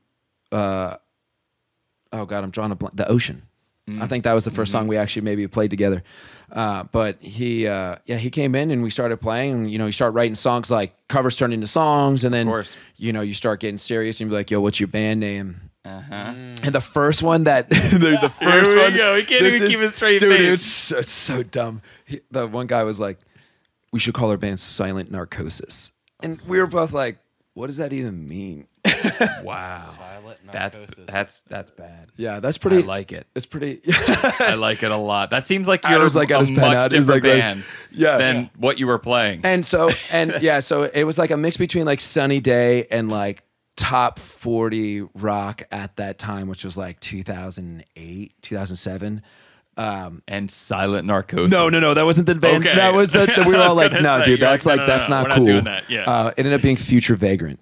That was the first. Future Vagrant. Yeah, okay. that was our first I band like name. Yeah, and we did that for a couple of years. But like playing in a band, like you say, like we were talking earlier about, like you realize your potential when you want to do things, and I wanted to learn more about how to play the drums. Like I love doing it, and I wanted to play music with more people. So I ended up going to Millersville, and I started another group there called Chaos. Well, with another couple friends at school called Chaos Thompson, which was a funk band. It was kind of like funk rock, lettuce-y kind of stuff. And moving on, like from that, like that group was the stepping stone for me to kind of work with so many other people. Yeah, that group kind of dissolved and it grew into so many other things. But it all comes full circle eventually. Yeah. I started working with, in the same time in college, I started working with my friend Mike Stipe, not from REM. Not from REM. Not Michael Stipe. No. Oh, his name is singer of REM. His name is Michael Stipe, but he's not the singer of REM. I started working in a group with him called Morris Coda, and that was the precursor to our group Northern Gloom. That's how I met him. Got it. Cool. And we did that for years beyond college. Played a bunch of shows. Played in a bunch of different areas. Played a lot of really good shows too. House shows in colleges are also like awesome when you know a lot of people and you're packing a basement out or whatever. But your stuff, because we've established you're a total nerd, you must have simultaneously been doing like the house show. Oh wait, thing. hold on. I'm not done yet, dude. I'm still in college. Go ahead. Hang on. We'll get back to that, but I just know that you're going to be like, nerd. Yeah, I played a house show here, and then I played this like freaking I don't know, concert hall. Exactly. It's like house show basement, and then I did this vibraphone piece for this concert, this concerto. You're Clark Kent, and by night you're Superman. I have to be, dude. This is the way I'm looking at this. Wait a minute. Where does Superman play? In a basement or in a concert hall? He plays in a basement. Dude, he has to, dude. He's flexing downstairs, dude. He's taking that shirt off and just like... Because I can imagine Brian having the glasses on during the day. Oh, I can't take them off. He takes his glasses off and then at he night. goes to the basement. I can't even recognize He's a real him. hero down there. That's where like he needs to be. Okay, so in your Superman, the Superman version of yourself, Go back to college. Sorry, I didn't mean to jump ahead. No, dude, it's all right. I'll take your apology, but no, I'm kidding. Put it in my back pocket. Yeah. At the same time, I was taking lessons with Aaron Walker, which I don't know if you ever had the chance to meet Aaron Walker. I think you know who. Yeah, of course. He was like the guru of Lancaster. He has had an impact on so many drummers in this area. Like it's going to be generations on generations. Took from him. Yeah. I mean, everyone.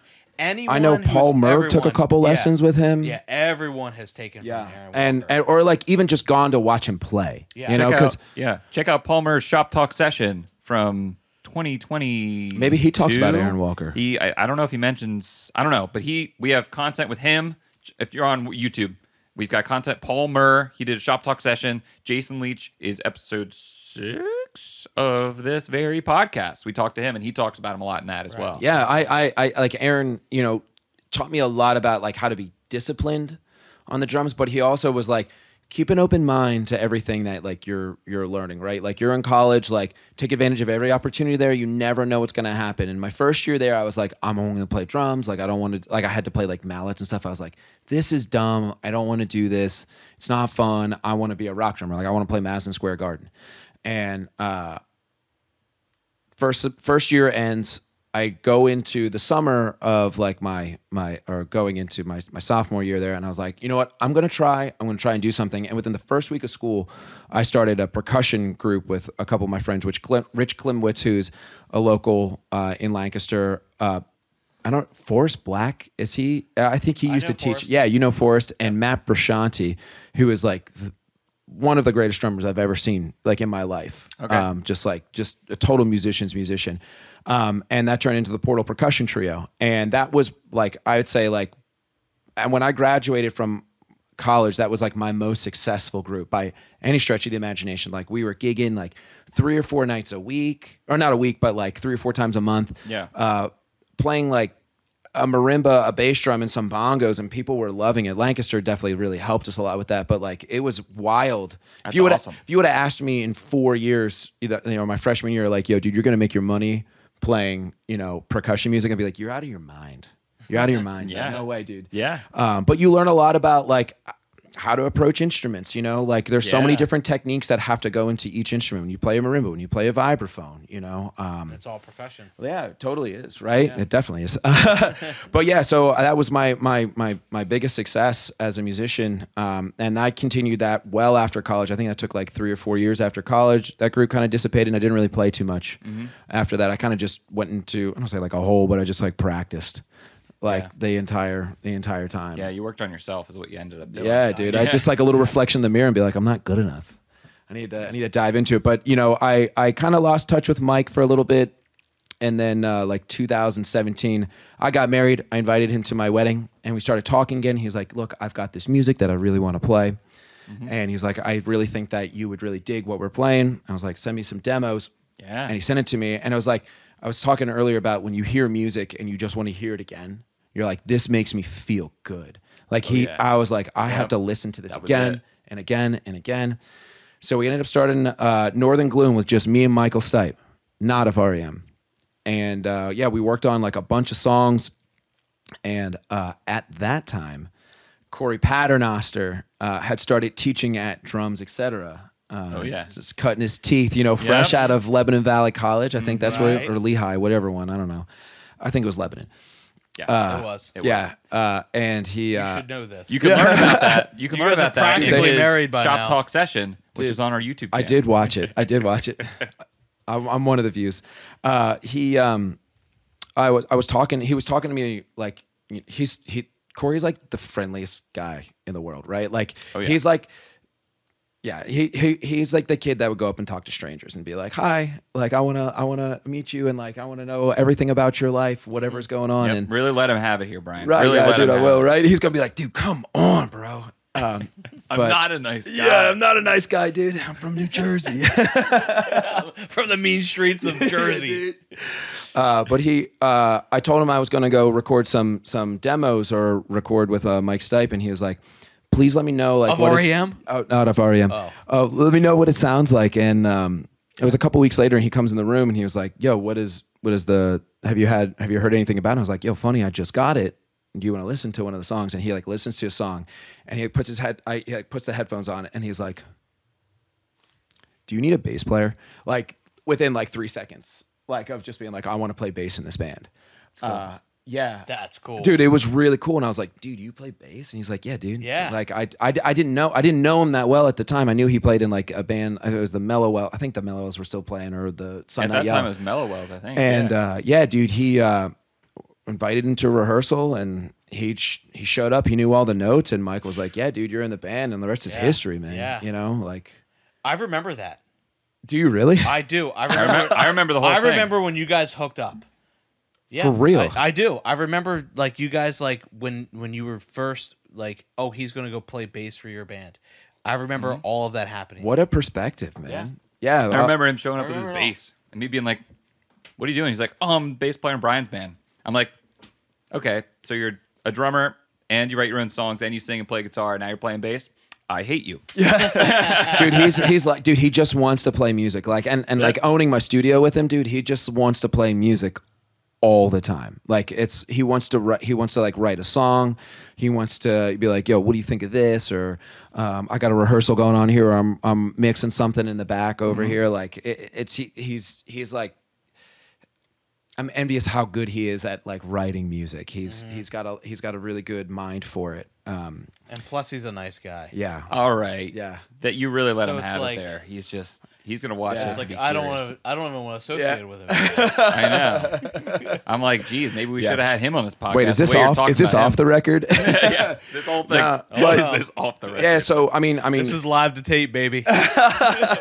So Corey and I started 627 Drum Studios eventually because we were playing in that band, and I was driving to Harrisburg. He was driving to Harrisburg, and I was like, I work in Lancaster. I live in Westchester at the time, and I was like, I can't keep driving to Harrisburg, and we need a place that like we can like teach out of, but also like have our band rehearsals because he also had his bands that he was playing in. So we founded our studio, and fast forward a couple of years. Well, we opened our studio on January 1st, 2020.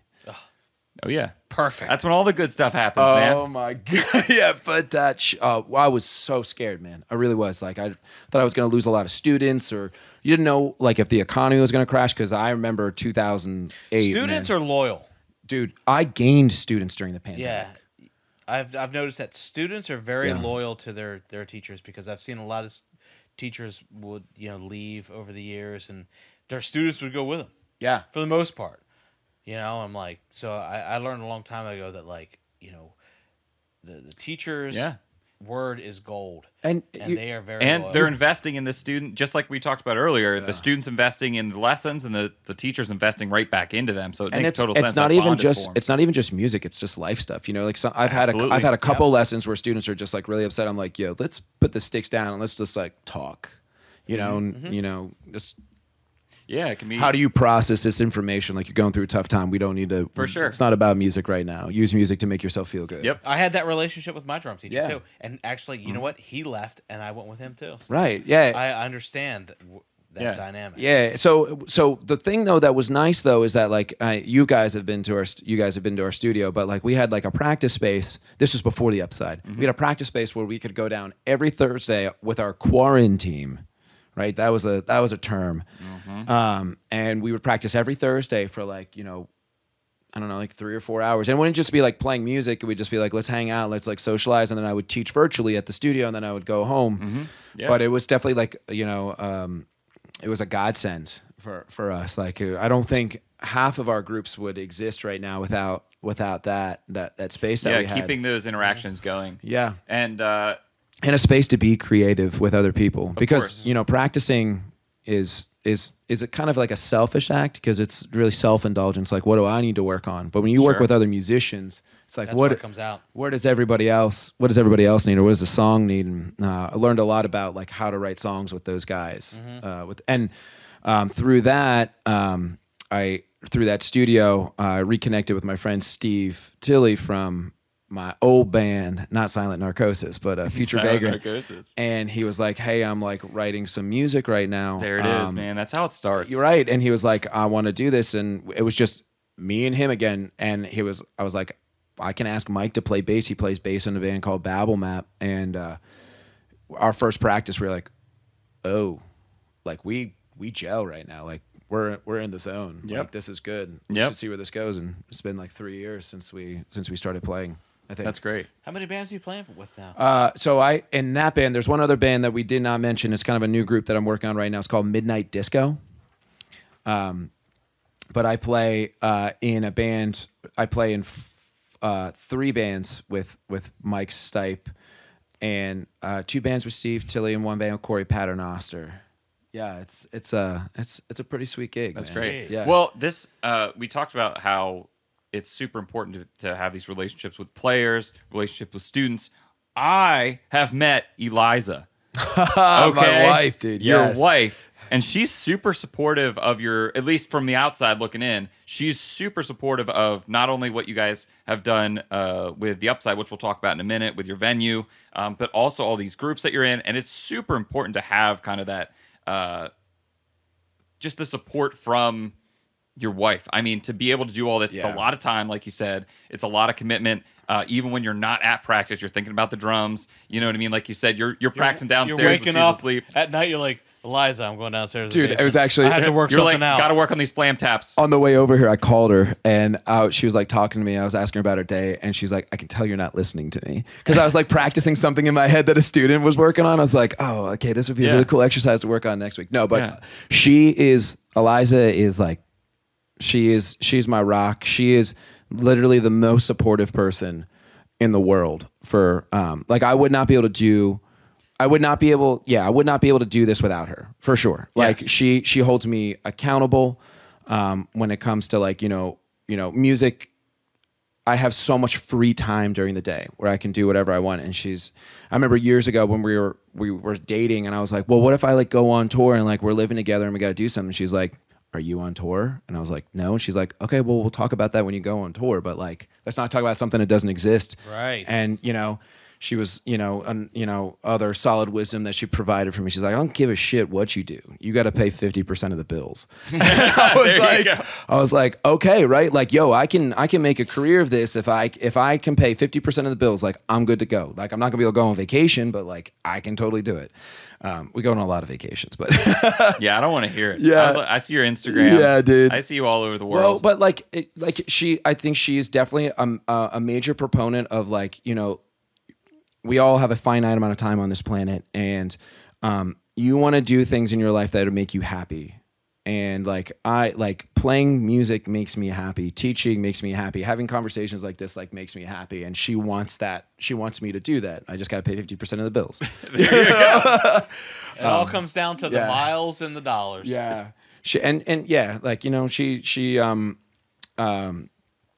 She listens to me play the drums at the house. It'll be like, we're home only a couple days together at the same time, and she'll let me play, and I'll be like, you want to listen to me play the drums? She's like, no, not really, but I know you're going to do it.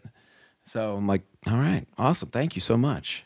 Yeah, it's good, man. It's give and take. Well, I know that you're probably not, playing, I don't know what you're playing, really, but you're probably not playing like pop songs, but like, does she ever know what you're playing? It's like, I know what you're playing. No, I don't think so. No, that's not true. I don't know. I can't remember what the instant was, but one time I came up, I think I was playing Brushes, and she was just like, whatever that was beautiful. I love that. She's like, keep doing that. It's probably because it was so quiet. But she's like, yeah, I like the sound of the brushes on the drums or whatever. That's cool. No, because I'm when I practice, like I'm shedding. And then like I'm playing full volume, like because I want to practice like I'm gonna play. Okay, so what I said earlier about you being respectful and articulate and just practicing and not being an asshole, that's not me, totally freaking wrong. Nah, dude. Okay, so I pegged you wrong. Yeah. So you are just blasted. Totally wrong, dude. Okay, good. Straight to the face, dude. I'm telling you. Open the window up, dude. It's all about if he's wearing the glasses or not. He takes those glasses off. It's all out of here. That's the Brushes. We're gonna do a drum key episode, another drum key episode. I'm gonna ask you the exact same questions, except you're not gonna be wearing your glasses, and it's gonna be wild. I'm just gonna be learning how to play the drums. Yeah, dude. It's just like all bleeps all day. That's the entire thing. Yeah. All right, we've talked enough about your wife and how great she is, and how good your life is, and all your fancy vacations. I appreciate you noticing all those things too. Yeah, of course. I see it all. I'm not envious from your perch. That's why I'm sitting over here. You see, I had to separate myself from the guest. No, let's talk about. I think this is a great place to kind of wrap up your story, because it's the one thing that is like hot happening right now. We're involved in it in ways that we can. Let's talk about the upside. Your DIY venue, you and Corey Paternoster, that we talked about, have opened up this venue in Lancaster. You're having shows. Not only are you hosting local bands, you're reaching out to folks when they're in town to come by. We just recorded a jazz show, a jazz show in Lancaster. Shout out to Eric Binder. Yep. The and Gome Barak, yes, definitely, huge. They crushed it. And you roped us in and said, hey, you want to be a part of this? And I'm like, absolutely. What do you need? We decided we wanted to film it, to have that. So that's on our channel if you guys want to check it out. Our YouTube channel. It's super great, and just amazing jazz players happen to be kind of in town, and you guys reached out. But now you guys have that facility to host events and to host shows and everything. Tell me kind of the genesis of that venue and what you guys are looking to do with it in the future. Yeah, so I think it really does start with the drum studio, 627 drum studios that Corey and I have, where we teach our lessons out of when we had the rehearsal space. So we were outgrowing the space. We just had gear and things that we wanted to do. We're if we had a bigger room, this would be awesome. Mm-hmm. And by circumstance, the room across the hall from us became available, and we were like, hell yeah, we want this. It's 3 times the size of our studio. I mean, you guys have been in it, and if you've never been there, come out to the Upside, DM for address. We, through talking with our landlord, we found out there was another guy who was interested in going in with it. His name is Nate Williams. Shout out Nate. Dude. Shout out Nate. Really nice guy, and a fantastic guitar player too. I didn't know that. Yeah, he went to the Musicians Institute out in LA, dude. And you're a player if you go there. He's got a great feel when he plays. But so we, all 3 of us, kind of came together and we're like, well, what do we want this space to be? And for in the genesis of it, we really needed a space to practice. We needed a space to record. And then we're like, well, it'd be awesome if we could have a space where we could do some shows, right? So we ended up building the stage and getting some speakers and talking about that. But really in the beginning, we started with the bands that we had played with. Oh, and another thing that we really wanted to kind of or a philosophy is that we wanted it to be a community center, because after the pandemic, everything shut down around here. There was nowhere to play local music, maybe outside of Tellus and Phantom Power. Mm-hmm. The Chameleon Club had closed. I don't know any house venues that were doing shows or any other local spots that were doing shows. It was pretty sparse. It was sparse for a long time. Right. Yeah. And we were like, yo, we need a place for our friends who, we go into their city and play in their city, and they hook us up with a show. We want to be able to give them something here as well, right? And I mean, you open the door and say you got a venue, people just hit you up all the time. So, it's it's kind of like a combination of a recording studio, community space, venue, practice space. It's, for the bands that all of me and Corey are a part of, and a couple other people who are a part of the space too. And it's awesome, because it's kind of like a small venue. In a way, it's and it's when you get to practice in a bigger room, you get to hear how you sound in a bigger room, which is always a tough transition for drummers or musicians to make, right? You need to know how that sound's going to bounce off that wall and come back to you, or how hard you need to hit your drums to fill up the room. The upside has just been, dude, it's a grind. It's a lot of work, but I love every second of it, and it's just a space where we can continue to make it our vision of what we think, or what people would really enjoy and benefit from. And we've got some plans for the future, moving forward, and how we can make it just build it off the platform we've already kind of built. Absolutely. Yeah, absolutely. Do you want to share anything? Do you want to drop any future upside plans? Oh yeah, live on the podcast. Yeah, we've got. I don't know when you're dropping this, but we've got a couple of shows. It's gonna be. I'm dropping this in a couple days. Yeah, maybe you can correct me on some of the names, but we've got next Friday, December 8th. We've got a show, a touring band, A Deer, a Horse, playing, and then the 2 local acts we have. We're doing Night Train to Terror, and then $2 Horse. I don't know if you guys have heard of them. They're out of Harrisburg, PA. Okay. They are awesome. They just got like a really unique sound. My brain immediately goes to like the Mars Volta, but it's Mars Volta, Queens of the Stone Age-esque. You know what I mean? Yeah, cool. Totally. Definitely. Yeah, they shred, dude. They really do shred. And that's then December 8th? December 8th, Friday, December 8th. And then I gotta come check this out. Because actually, and I don't want to pretend like I know this, but I've heard the name $2 Horse. Like I know those guys. Yeah. They've been playing a lot. I think I got like a CPMA last year for like album release or best album of the year. Definitely like to check this out. It'll be a good show. $10 at the door, I believe that one is. And then on the 16th, I'll pay $15. All right.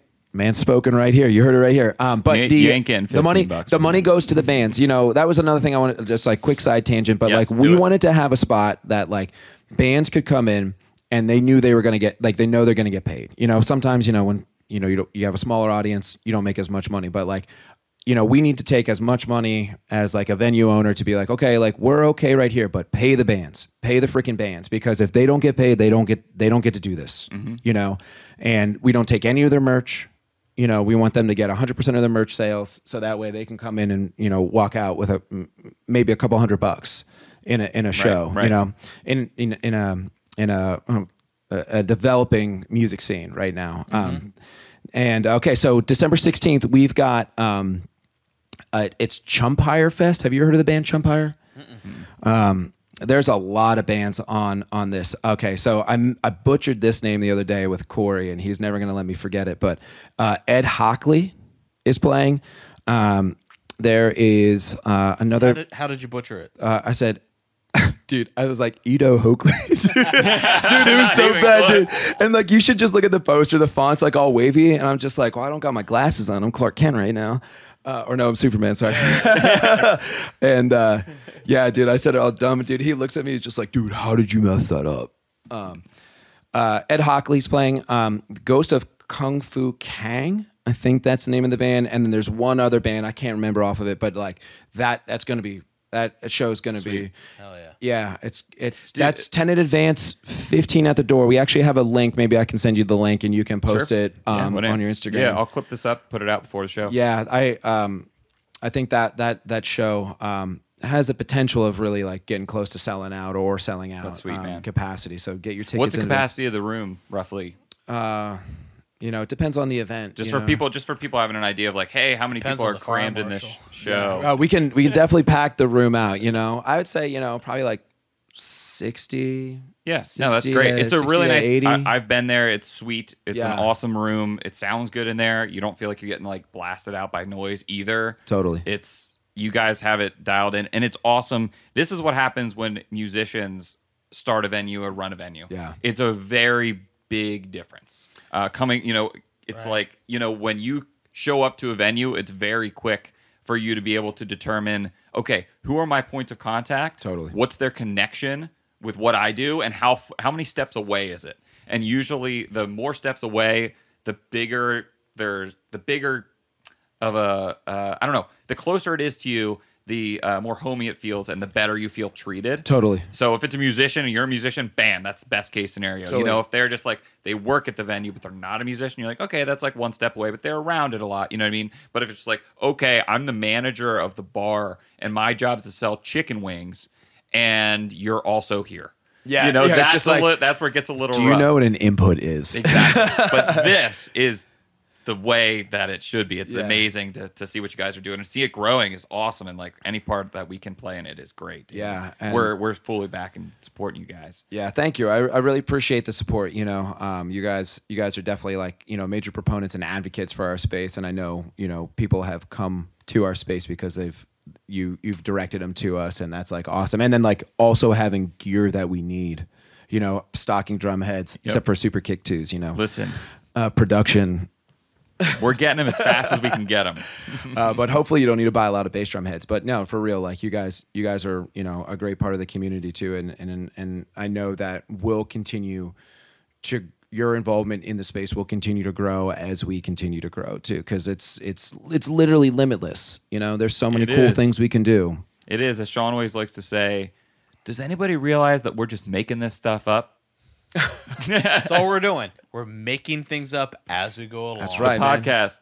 That's all it is. Something kind of sticks. Like, this is good. The Upside, man. It's just a great idea, and it's backed by musicians. You just made it up. And that name came by like happenstance, man. Like you want to talk about like another silly name we were talking about for it. Yes. We were like Bring talking. it on. The Upside was almost called Scrimshaws. Scrimshaws? Yeah, dude. Because there's a piece of Scrimshaw in our studio, and I don't know if anybody doesn't know what Scrimshaw is, because I didn't. But Nate, our business partner, was just like, yeah, dude, Scrimshaw. Everybody knows what this is. It's like when you etch like a carving in, I guess like traditionally like whalebone or something like that, or like walrus tusk or something. And we're like, why do you know that? Like, I just nodded, being like, yes, dude, I had no idea we were That's a fact you didn't need to know. Like, could you imagine being like, yeah, man, I'm playing on Scrimshaws tonight.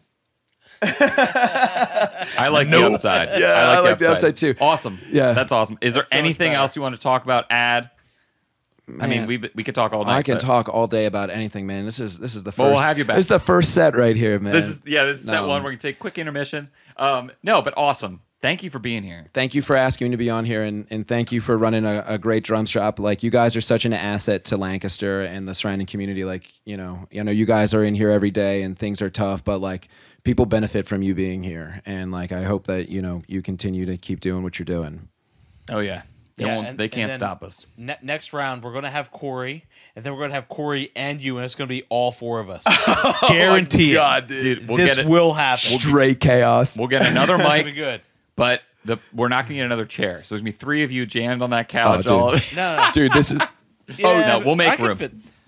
We'll make room. I think we could sit. I think we could do this, dude. I'd like to be cozy. It's going to be... I'd like to be cozy between you guys. Oh, boy. No, we'll put our arms around Corey like this. Yeah. The No whole one time, wants dude. this. Just like tap him on the leg uncomfortably. No one wants this. This is why I have guardrails here, you see? But This that's is my next. space. This is my bubble. Oh, they're not training wheels? Training wheels. This is a trainer's couch. No, thank you for being here. Sean, thank you for being here. I never thank you for being here. Thank you for being here. This is a lot of fun. welcome. Man. This is a lot of fun. You're welcome. Thanks for having me. Thank you guys for tuning in, checking out Drum Key. As always, support your local drum shops. If you don't have a local drum shop, we will adopt you. We've done it before. We'll do it again. Again, thank you so much for supporting the shop, supporting the show. Go and support the Upside. We'll see you next time. Merry Christmas.